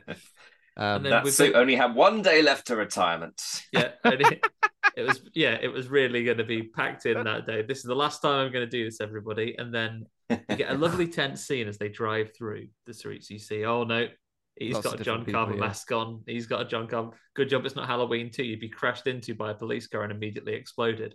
But you see all these people in a John Carver mask, and then before you know it, film in a clown outfit, like the Joker at the start of the Dark Knight, just steps around the corner. It was chops like that. the turkey's head off. Very. It was a Killer Clowns from Outer Space look as well, wasn't it? Yeah, big rubbery clown face, and he chops off the turkey's head, and some poor bloke who's just driving the car gets his face smashed through by a fake boat. That was brutal. So like his kids are next to him as well. Yeah. Just like this goes through the back of his head, and like his nose was all his like... nose is sideways. That's brutal. it was incredibly brutal. And I feel like this film just goes, right, here's a horrible death, and now just blood, geysers of blood. And it keeps on it. We visit him a couple of times where his kids are screaming, getting soaked in blood, with his face smacked, like hole punched. Someone's pogged his face. Cut the center out for a little image. Is this pog made out of human flesh? No. That's weird. And the police are rushing the family. So the mom, the stepmom, I should say, stepmoms are moms, but the mom, the dad, the friends, everyone gets in there. But unfortunately, they just immediately all get tranquilized by the man, not John, John Carver, but disguised in a third disguise. So basically, the man disguised as John Carver has now disguised himself as a clown. They all get captured, and then before we know it, the stepmom is waking up being absolutely basted and seasoned to perfection by John Carver. I mean, this is brutal. This almost made me. It always goes from a horror movie to like some sort of high stakes crime thriller in this moment. Yeah. Like the smoke grenade being thrown, like everybody panicking, and then suddenly just it was intense. It was intense. There's not much tonal consistency in this film. It kind of flips backwards and forwards between sort of slapstick and horrible and torture porny and quite cartoony. It's I did like that, but also you can't really keep up with which way it's going. Every scene kind of had a sort of different thing going on, didn't it? Really. So yeah, the first scene we get is with the mum waking up. What's the mum's name? Is it Jessica? Kathleen. It's terrible because I remember barely anyone's name from this film because they're just who they are. Yeah. Yes. But yeah, he's like, she's tied up. She's surrounded by vegetables. He's basting her. She does quite good. Gets Percy Pepper out. Really works his way up. We've all been there. Are you basting me? Yeah, I'm just gonna pretend to be asleep if this is happening. But yeah, she's quite sort of calm and collected in terms of her escape as well. There's a lot of like tense moments where she's hiding and bodies are kind of dropping out and appearing. There's she opens the fridge and there's some dead people, and she opens the fridge and there's a girl in a plastic bag in the fridge. I'll come back for you. It's all right. Don't worry. But she's not. Why did you stand there just vacantly, like staring as if dead, until she went to take the bottle of wine out? Just in character. Well, she could have been in on it. It's the classic, pretend to be a mannequin head all over again. Just catatonic, sitting there in the thing, giving up on Don't life. worry, I'm good. I'm good. I'll come back. Now you've said that, good character. I trust you completely. But yeah, we have a bit of cat and mouse. She's hiding, but she does ultimately get captured. She gets a fork thrown at her just as she gets out the door. Yeah, and I kind of like this when somebody is sort of being kept being kept captive and they manage to essentially escape. They get out of the front door, but then nope, brought straight back in. And we get to see John Carver's kind of setup. He's living in he's kind of, what's he got, like a mattress in the living room? He's got loads of Wi-Fi. All his money's gone into it's like your classic gamer. Yeah, classic gamer. What setup you got, John? Yeah, I got 9 routers, and then just that horrible stained mattress. I love it. I found that in a dumpster. But some of those little hexagon color changing lights on the wall. Yeah, nice. Such a good streaming setup and commercial kitchen. So yeah. And what are you eating? What are you doing to keep energized? Well, cans of Monster, obviously, but also human flesh. Yeah, regular intake of human flesh. He's and mini. Ever so good at cooking it. He's given her. He's given the mom a lovely egg wash. Yeah. So she'll brown up in the oven, and that's as she wakes up, having been forked. Oh, She wakes up thinking, "Oh, bloody hell! Feels like her back's got 4 holes in it." But that's not important now, because I'm in an oven. Just as he's putting it on.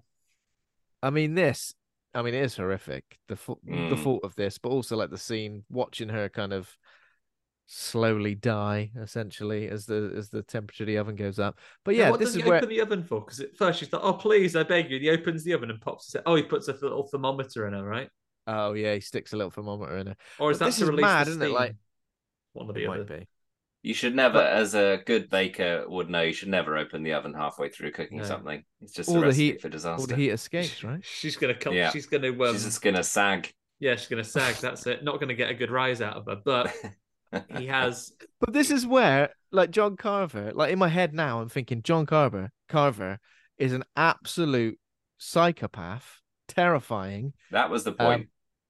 Yeah, but like that was the point. But you know what I mean? Like, Hang on a minute, something's not right about this guy. From being just like a killer, like just killing people out of revenge, to suddenly like this is just like twisted. I mean, it's more than twisted, and it's almost like a game, isn't it? Like the act of making this a Thanksgiving meal. But then we get the tonal shift again, where he is quite. This is a bit of everything. This is a little bit Hugo Weaving's V for Vendetta because he's doing some acting. Mm-hmm. I mean, he shows himself to be an absolute monster in this one because he serves what is a red wine when he gets that girl out of the fridge and whacks the cork. You've chilled a red wine? Absolute monster. Disgraceful. He does say you're going to have to let that breathe. Come back to room temperature. So yeah, he's chilled a red wine, which is one of the girls from the other school that he's got in a bag. He serves up the mom. I love his pun work here because he gets. I don't know where he got a cloche that big from, but he puts he's got the big centerpiece of the table. All of the family who were captured wake up, and he goes, you've really got to be thankful for the work that your mom has done. She's been cooking for hours. Very good. Very, very good. He's loving it. He spent all year writing that pun. This is going to be worth it. He's like, I've got to deliver this one. And then he spoils it a little bit. He goes, right, I'm going to go around the table and say what we're thankful for. You first. And he doesn't ask him what he's thankful for. He just bashes his head in with a big old hammer. Yeah. I mean, you're not committed to your bit. You've forgotten immediately. The effects are good. I think that's one thing not mentioned yet, but the effects are good. And I think bludgeoning a head with a hammer, very reminiscent of Kill List, someone getting their head smushed with a hammer. Or what's it called? Midsummer. That guy gets a bonk on the head in that, doesn't he? Just a harmless bonk.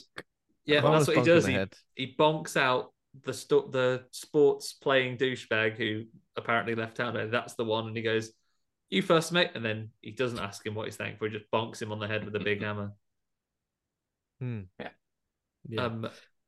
Thankfully, Boston Q did pop in towards the chat scene, the trap scene rather, and go, our main character girl, do you want to take this ring? It saved my dad's life in Iraq or Afghanistan, a war place. He goes, it saved my dad's life in a war. Here's this ring. And he doesn't take a moment to reveal it's because it's got a knife in it like the belt did. So for a second, I suspected Boston Q here. And I was like, is that a tracking device? Is that how he's going to see through the thing? And then also we saw that this guy's got loads of military tech. So even though he's not shown with any motive, it made me suspect him for a minute. Definitely. Does he say he obviously says his dad was in the military when he mentions that kind of got me suspecting him, but it was just a bit of a red herring, wasn't it? And it's just a bit of character color because he doesn't do anything bad. He's just a nice bloke. Well, he does sell alcohol to kids. Apart from that, though, stand-up guy. It was your classic guns aren't that bad kind of character arc. What you need is good people with guns like this one. Yeah. Everyone needs a gun, is there? And I'll have a bloody blunderbuss, whatever that is. Of course, we got that mentioned earlier because he asked our main character, have you ever fired a gun? No, only a musket, and that fucked me up good and proper. Chekhov's musket? Yeah, Chekhov's musket. Well, Chekhov's musket mention. You don't know there's one. Chekhov's musket loading technique. Yeah. Yeah. So she escapes with the ring. Scuba Steve gets his arm we do broken. See just before that, John Carver tries to feed a piece of Kathleen to the dad, Thomas Wright. And it just looks very gross, very stringy. Makes him right poorly, doesn't he? Sinewy and stringy. Yeah, I was a bit like, oh no. And he's throwing up. He's obviously got a gag in his mouth, but he's throwing up anyway. Yeah, it was brutal. That's the guy from at the end of Hostel as well, isn't it? That Rick Hoffman. It is.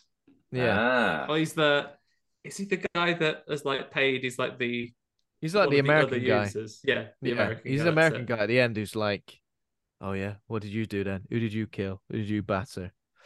Um. So yeah, obviously Eli Roth, a friend of Eli Roth's. Yeah. So Jessica pretty much escapes? They escape. He pursues them, and he does manage to bash Scoob, but Yeah. he does bash Scoob, and he breaks his arm, but he fails to catch. I'm just gonna read Jessica. Jessica's our main character. Yeah. She jumps over a fence. Yeah, she escapes from him, and rushes to see the police. Well, no, to try and get help, and then she runs to like a warehouse, and she finds the sheriff knocked out, and she sees her ex-boyfriend milling about in there. Thankfully, the sheriff wakes up and captures him. And Well, what we I see a liked moment. about We, this we see a scene moment is where Bobby has like got the mask on, got the Carver mask on, and he takes it off. an Very orgy of suspicious. evidence that he was the murderer all along. Yeah. Seems that way. But the police, the sheriff gets back up. He shoots him, but gets away. But don't worry, all is safe now, and we're all good. But what I was about to say on this one is, I feel like they could release like you couldn't watch until after you've watched the film, but with a couple of characters who we don't necessarily see what happens to them, you feel like, because it feels like this escalates to an end point and then ends very abruptly. But then I feel like there could be a little separate ways bonus content on this one. You could basically see the killer getting these other people in hindsight, but we don't see any of that. Yeah. Yeah, definitely. So we're at the police station. I mean, Everyone's good. I definitely didn't think, oh, it's Bobby at this point. I felt like it all felt too convenient. Yeah, and I knew that some other sort of reveal was on its way. It's got to come at you quick though, because at this point I looked at my watch. It's like there's got to only be about 5 minutes of this left. So the police arrive. They inform that the survivors are safe. I think, like they say, Thomas Wright, the dad, had to be like he's poorly, but he'll be all right. He had to be. Did he have to be sedated or something? Because obviously, I guess that's what happens. He's had ever that's such what happens when your his wife's been cooked, and then John Carver, Carver by name, Carver by nature, cooks ever such a neat slice. He's gonna eat a bit of this, then, eh? Eat a bit of this. Oh, he doesn't know. I feel like it could have gone one step further and made him eat it. I think that would have been very effective in terms of that scene and how that scene ended. Because again, it just feels like that scene is such a setup for this scene, and it feels like it's kind of over and done with very quickly. Like, oh, they just escaped. Or it's almost disrupted, isn't it? Because like this scene is playing out, but they go, "Oh, I've escaped. See ya." Yeah, a bit frustrating. I wanted to see how it played out. I wanted to see how far he was going to take it. Yeah, and this is where Jessica and Newland, Sheriff Eric Newland, are chatting. And Jessica notices the same brambles from the fence that stuck to her also on Newton, like on his his shoes. He's got like some dandelions around the legs of his trousers, doesn't he? Yeah. And then there's that like the look out for the mistakes. It's always the little mistakes gonna be trouble. Get him caught. Yeah. Yeah. And he pretty much immediately realizes that he looks down at the dandelions on my bloody legs. I have to kill you now, aren't I? Plants. Bloody hell. And then the film's been about meat, and then there's fucking done in by a plant. Yeah. Done in by a plant. And then he gives us a nice big exposition dump explaining to us why he's been doing what he did. He was having an affair with Amanda, who is the wife of the guy who was working at the store at the start, Mitch, when she got scalped by a trolley. She was gonna run away with him. She's gonna leave her husband and go and start a new life with by Newland. the way, they were having a baby. By the way, they were also having a baby. Oh yes, we get a scan picture. Yeah, we get a scan picture on his orgy of evidence that he had. Look at this. Pulls down like a little tarp, and all of his murder plans are on there. Yeah. So this was his motive to become John Carver and wait a whole bloody year and seek revenge, meticulous revenge on everybody. And then what does Jessica say? He goes, right, I better do a murder on you now. And then before you know it, ex-boyfriend Ex Machina smashes through the window. Well, she was before she reveals that she'd been live streaming. Oh the yeah, she confession. was live streaming his confession. I was live streaming his confession the old time. You Oh idiot. yeah, she goes, "You forgot to ask me what you're thankful for," and she's like, "Oh, what's that then?" Excellent Wi-Fi service. Wonderful Wi-Fi, and he knows the benefits of having great Wi-Fi service. He's aware of that. It's all them routers he put in. So yeah, It's his setup. Bobby I can't smashes through believe the I've left this window. logged into my Wi-Fi. Shit. The two of them like fight off Newland. I can't see, this is it. When the killer is now just a civilian, I don't know, it kind of loses a bit of its gloss to me. I would have liked him to put the mask back on, go back into the role of John Carver. Now it's just Newland. I'm a bit like, oh, come on. No, he's weaker now. He hasn't Just got a the bloody kind of fella. killing He's just a bloody feller. But Yeah, there's thankfully- there's a few good moments where Jessica obviously starts filling up a big not inflatable, but like how do you describe the big turkey? Well, yeah, like a big Yeah, turkey bouncy castle. Yeah, giant with turkey gas. Hindenburg. Yeah, why do they fill it with flammable gas? Well, that's what we do in it. I mean, before we take this big one out into the streets, we fill it with flammable gas. Should we not use a helium? Something like no. Flammable Turbo gas. hydrogen only. Yeah. And this is where they're trying to escape in the truck, but Newland hooks the thing around the support beam so they can't get away. He's approaching them with an axe, and then this is where Jessica's knowledge of using a musket to shoot a parade balloon, which is apparently what she did when she was a kid. Obviously more symbolism required. Not only Yeah. the skill of the only gun she's ever fired, a parade balloon representing Thanksgiving, the holiday that this is set around, but also the little yeah. locket that was about from her mom, who is dead from the start of the film. She said, "Oh, my mom gave me this." She whacks that in the musket, and then she fires it and explodes him once and for all. Explodes him once and for all. The turkey explodes. We don't really see necessarily what we just see him kind of like fall down or like fly away. We don't see him like obliterated, do we? No. Do we? No. No, because he has to come back cobweb style to be in nightmares forever. Yeah.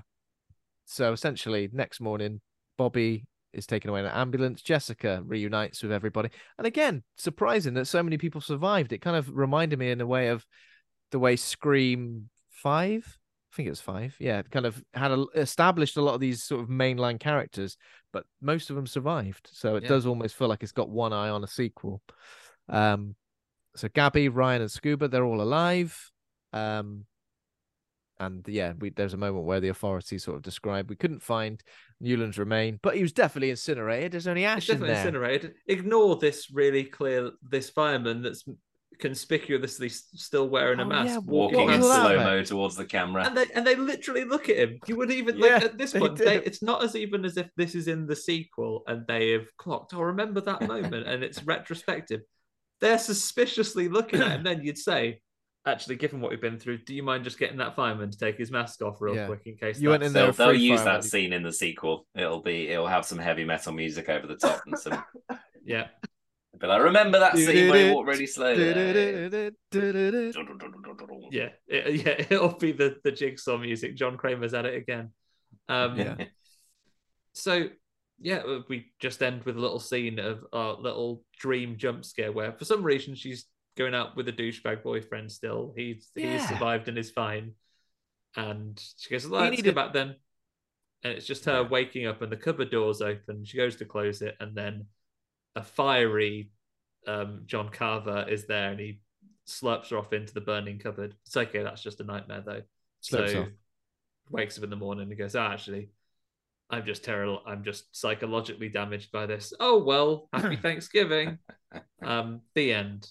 Happy Thanksgiving, everybody. And sort of weird graphics burst out of the cupboard and just sort of go, way, thanks the end. Hey. And then everything's fun. Anyway, enjoy your turkey, everyone. Enjoy a turkey. Enjoy your marshmallow, whatever you have with sweet potatoes. Delicious. And there we go. That's Thanksgiving. Done and dusted. We're going to play a bit of name game now then. Have you got some name game, Andy? Got a couple for you, Ben. Got a couple for me. Wonderful. Basically, Chris, what we're going to do is describe a film very, very similar to Thanksgiving. And based on our clue, with a synopsis, you have to tell us what the title of this movie is. It's going to sound very similar to Thanksgiving based on our clue. For absolute clarity, this is not an obscure film knowledge game. These are not real films. It's just a word game with rhymes. Right. Yeah, that's a good. I'm glad you're adding that now, Andy. Actually, that makes. I think a lot we've of sense. confused No a few knowledge people required. recently. Yeah. Okay. So the synopsis is: after a Black Friday riot ends in tragedy, a mysterious Thanksgiving-inspired killer terrorizes Plymouth, Massachusetts.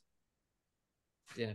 So my first one then will be after a MotoGP based riot, a small island is terrorized by a murderer dressed as a cat, but a special type of cat with no tail.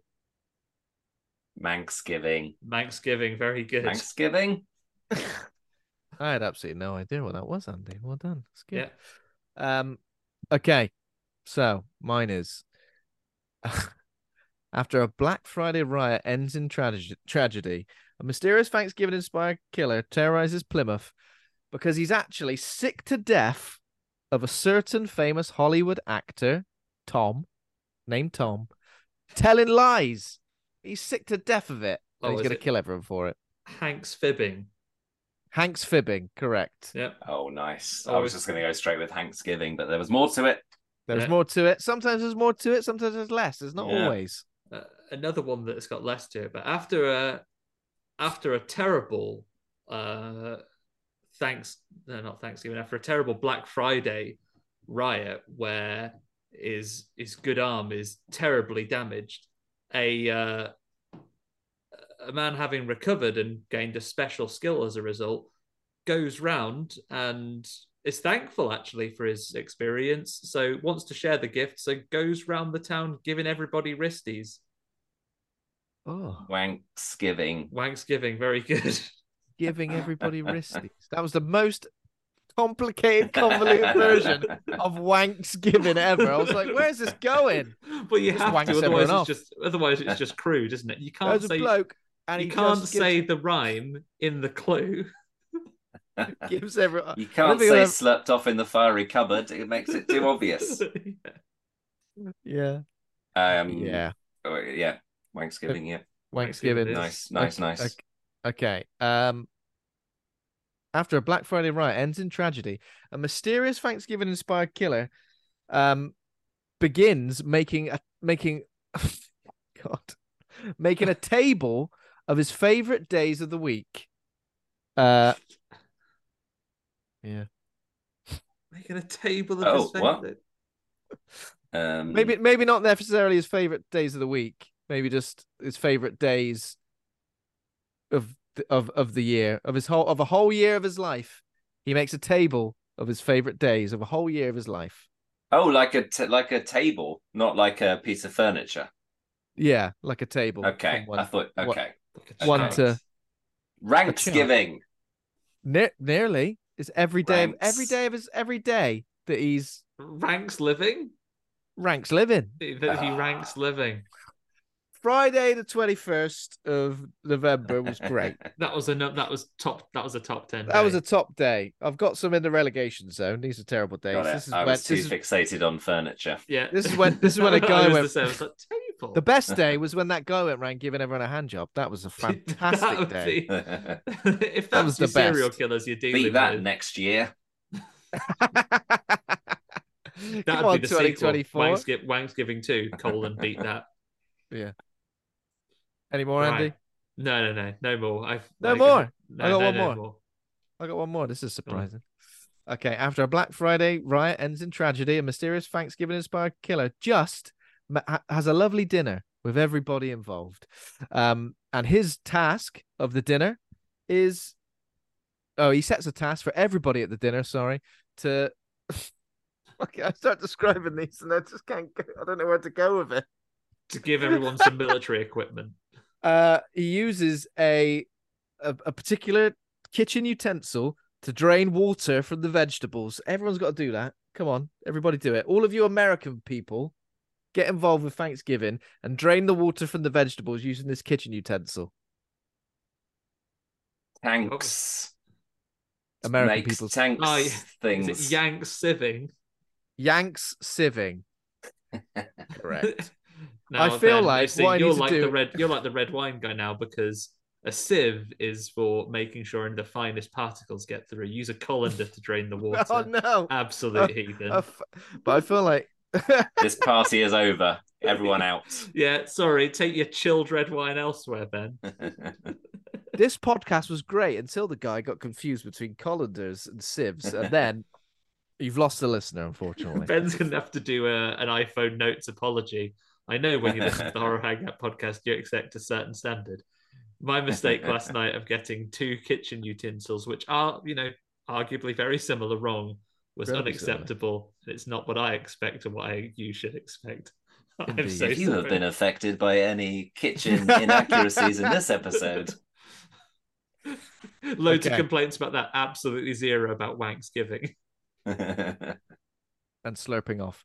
Okay, so now we've got to rate the movie. Rank A to F. Pluses and minuses are allowed. Rate good or rate bad. How would you like to rate Thanksgiving, Chris? I am gonna go solid B. Assuming we're going with the standard A is good. Yeah. F is yeah. Okay. We're not crazy. B. I thought it was very enjoyable. I think in some places it was a bit too used its cheesiness to get out of kind of exploring some characters or exploring some heavier dialogue or some more interesting story points. But for what it was very good fun. It was very gory, funny in places, creepy in others. Did what it set out to do, and it one of Eli Roth's better films, I think. Nice. Yeah, I think it definitely is one of Eli. Oh yeah, I was trying to think about how it compares to the rest, and I think it is one of the best. Tonally it is a bit all over the place, but I think I can forgive it for that. Great kills. I think it's kind of what you want from a slasher movie, isn't it? Where you want the kills to be more and more over the top and gory and ridiculous. As I often feel like with a lot of whodunit slashers, it always kind of falls apart for me a little bit when the killer is revealed, because I'm always a bit like, oh, really? Is it just you and you're just getting revenge for reason A? I mean, I get it, but it was pretty nuts. John Carver was going full cannibal. Well, no, he didn't drink any of the wine, did he? He didn't drink any of the blood. No. Didn't eat any of the flesh. He was just suggesting doing it for gross out factor. He's just like a little boy with some slime from Nickelodeon going, way, and frightening people. It's like exactly with plastic like spiders. So, and I think after discussing it, I'm probably gonna go for a B minus, just because some of the elements, perhaps that when now we've discussed them in detail today, I'm a bit like, they could have done it slightly differently. But overall, I think a very enjoyable seasonal slasher, definitely. Andy? For me, I'm going to join Chris on a B, not perfect by all means. I think you really struggle. And I know I've had 20 years to remember these names and find them, but I feel like I came out of Scream the first time. I know Sydney is. I know Gail Weathers is. I know what they're all about. I know those characters. I know Deputy Dewey. I know all of them. All your big hitters. No Cotton Weary. Even him. Even Sydney's dad. Whereas this one, I've had the IMDb in front of me and I've had to pull up a couple of times. I know the characters. I think there are some good horror Scream acting behind them, but the characters didn't engage enough, probably because there were so many and we got 2 minutes with each of them and you never have a cause to remember their names. But it's a good slasher, memorable kills. I like how hard it goes and how much it leans into, we didn't touch on it, practical effects work largely, and doing some really fun over the top kills. I like that it leaned into the holiday rather than just being, I killed this person with an axe or a knife. It just happens to be there are this holiday decorations. Or if it was leaning into the holiday about it. We mentioned Founders Day. I think a lovely pairing with that. If you ever fancy a double bill of a new slasher, definitely. I feel like you're getting lots of good modern options. You could build an entire slasher calendar to set you a full year. So yeah, lots to enjoy. I would recommend, if you haven't listened to this and just absorbed the spoilers, or bearing in mind it's not an episode of Agatha Christie's Hercule Poirot, you could probably still enjoy this without having, with it being spoiled for you. If you haven't watched it, I think it's worth a go. I think it's interesting. I think you'll have fun with it. Doesn't take itself too seriously, and again, some good iconic kills. Awesome. Wonderful. There we go. Thanks for joining us, Chris. Where can our listeners find your stuff online? Social links, of course, we will put everything in the show notes as well. So pretty much everything is at Big Fat Cult. So TikTok is my main platform, but also on YouTube, Instagram, sporadically dabble around X, and but yeah, mostly TikTok and YouTube as Big Fat Cult. Awesome. Nice. Amazing. And thanks everybody for listening. If you enjoyed the show, become a patron over at patreon.com/horror hangout. Thanks to all of our patrons in there. Thanks to Taj Easton for our theme music. Thanks to Acast for hosting the show. Please consider giving us a rating or a review. We're on Twitter, X, Instagram, Facebook, TikTok, and YouTube. Just search Horror Hangout Podcast. You'll find us. Next week, we're covering Dead Silence with M, a.k.a. Jigsaw Killer, joining us as a guest. Don't think she's the actual Jigsaw Killer. She was. She'd be watching this. She'll have loads of plot people. Twist. Yeah. Plot twist. Don't know. He has got lots of what's it called? Apprentices. She could be one of them. Loads of apprentices. Too many, I say. There we go. That was Thanksgiving. Thanks so much for joining us, Chris. It's been a blast. Thank you very much. It's been a pleasure. We're very thankful, Chris, for you joining us. We're incredibly thankful. The spirit of the season. Thank you, guys. It was great. Yeah, awesome. Thanks for joining us. Enjoy your turkey, American friends. I mean, enjoy turkey if you're eating it wherever you are in the world, but, seasonally to our American friends. Don't eat human flesh. Bye-bye now. Unless it's an emergency. In that case, you got to do what you got to do. Survival's important. Bye, everybody. Bye. Bye. Bye. Bye.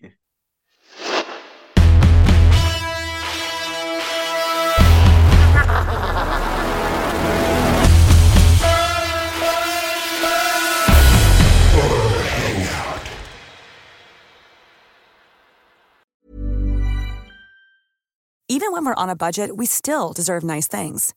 Quince is a place to scoop up stunning high-end goods for 50 to 80% less than similar brands. They have buttery soft cashmere sweaters starting at $50, luxurious Italian leather bags, and so much more. Plus, Quince only works with factories that use safe, ethical, and responsible manufacturing. Get the high-end goods you'll love without the high price tag with Quince. Go to quince.com/style for free shipping and 365-day returns.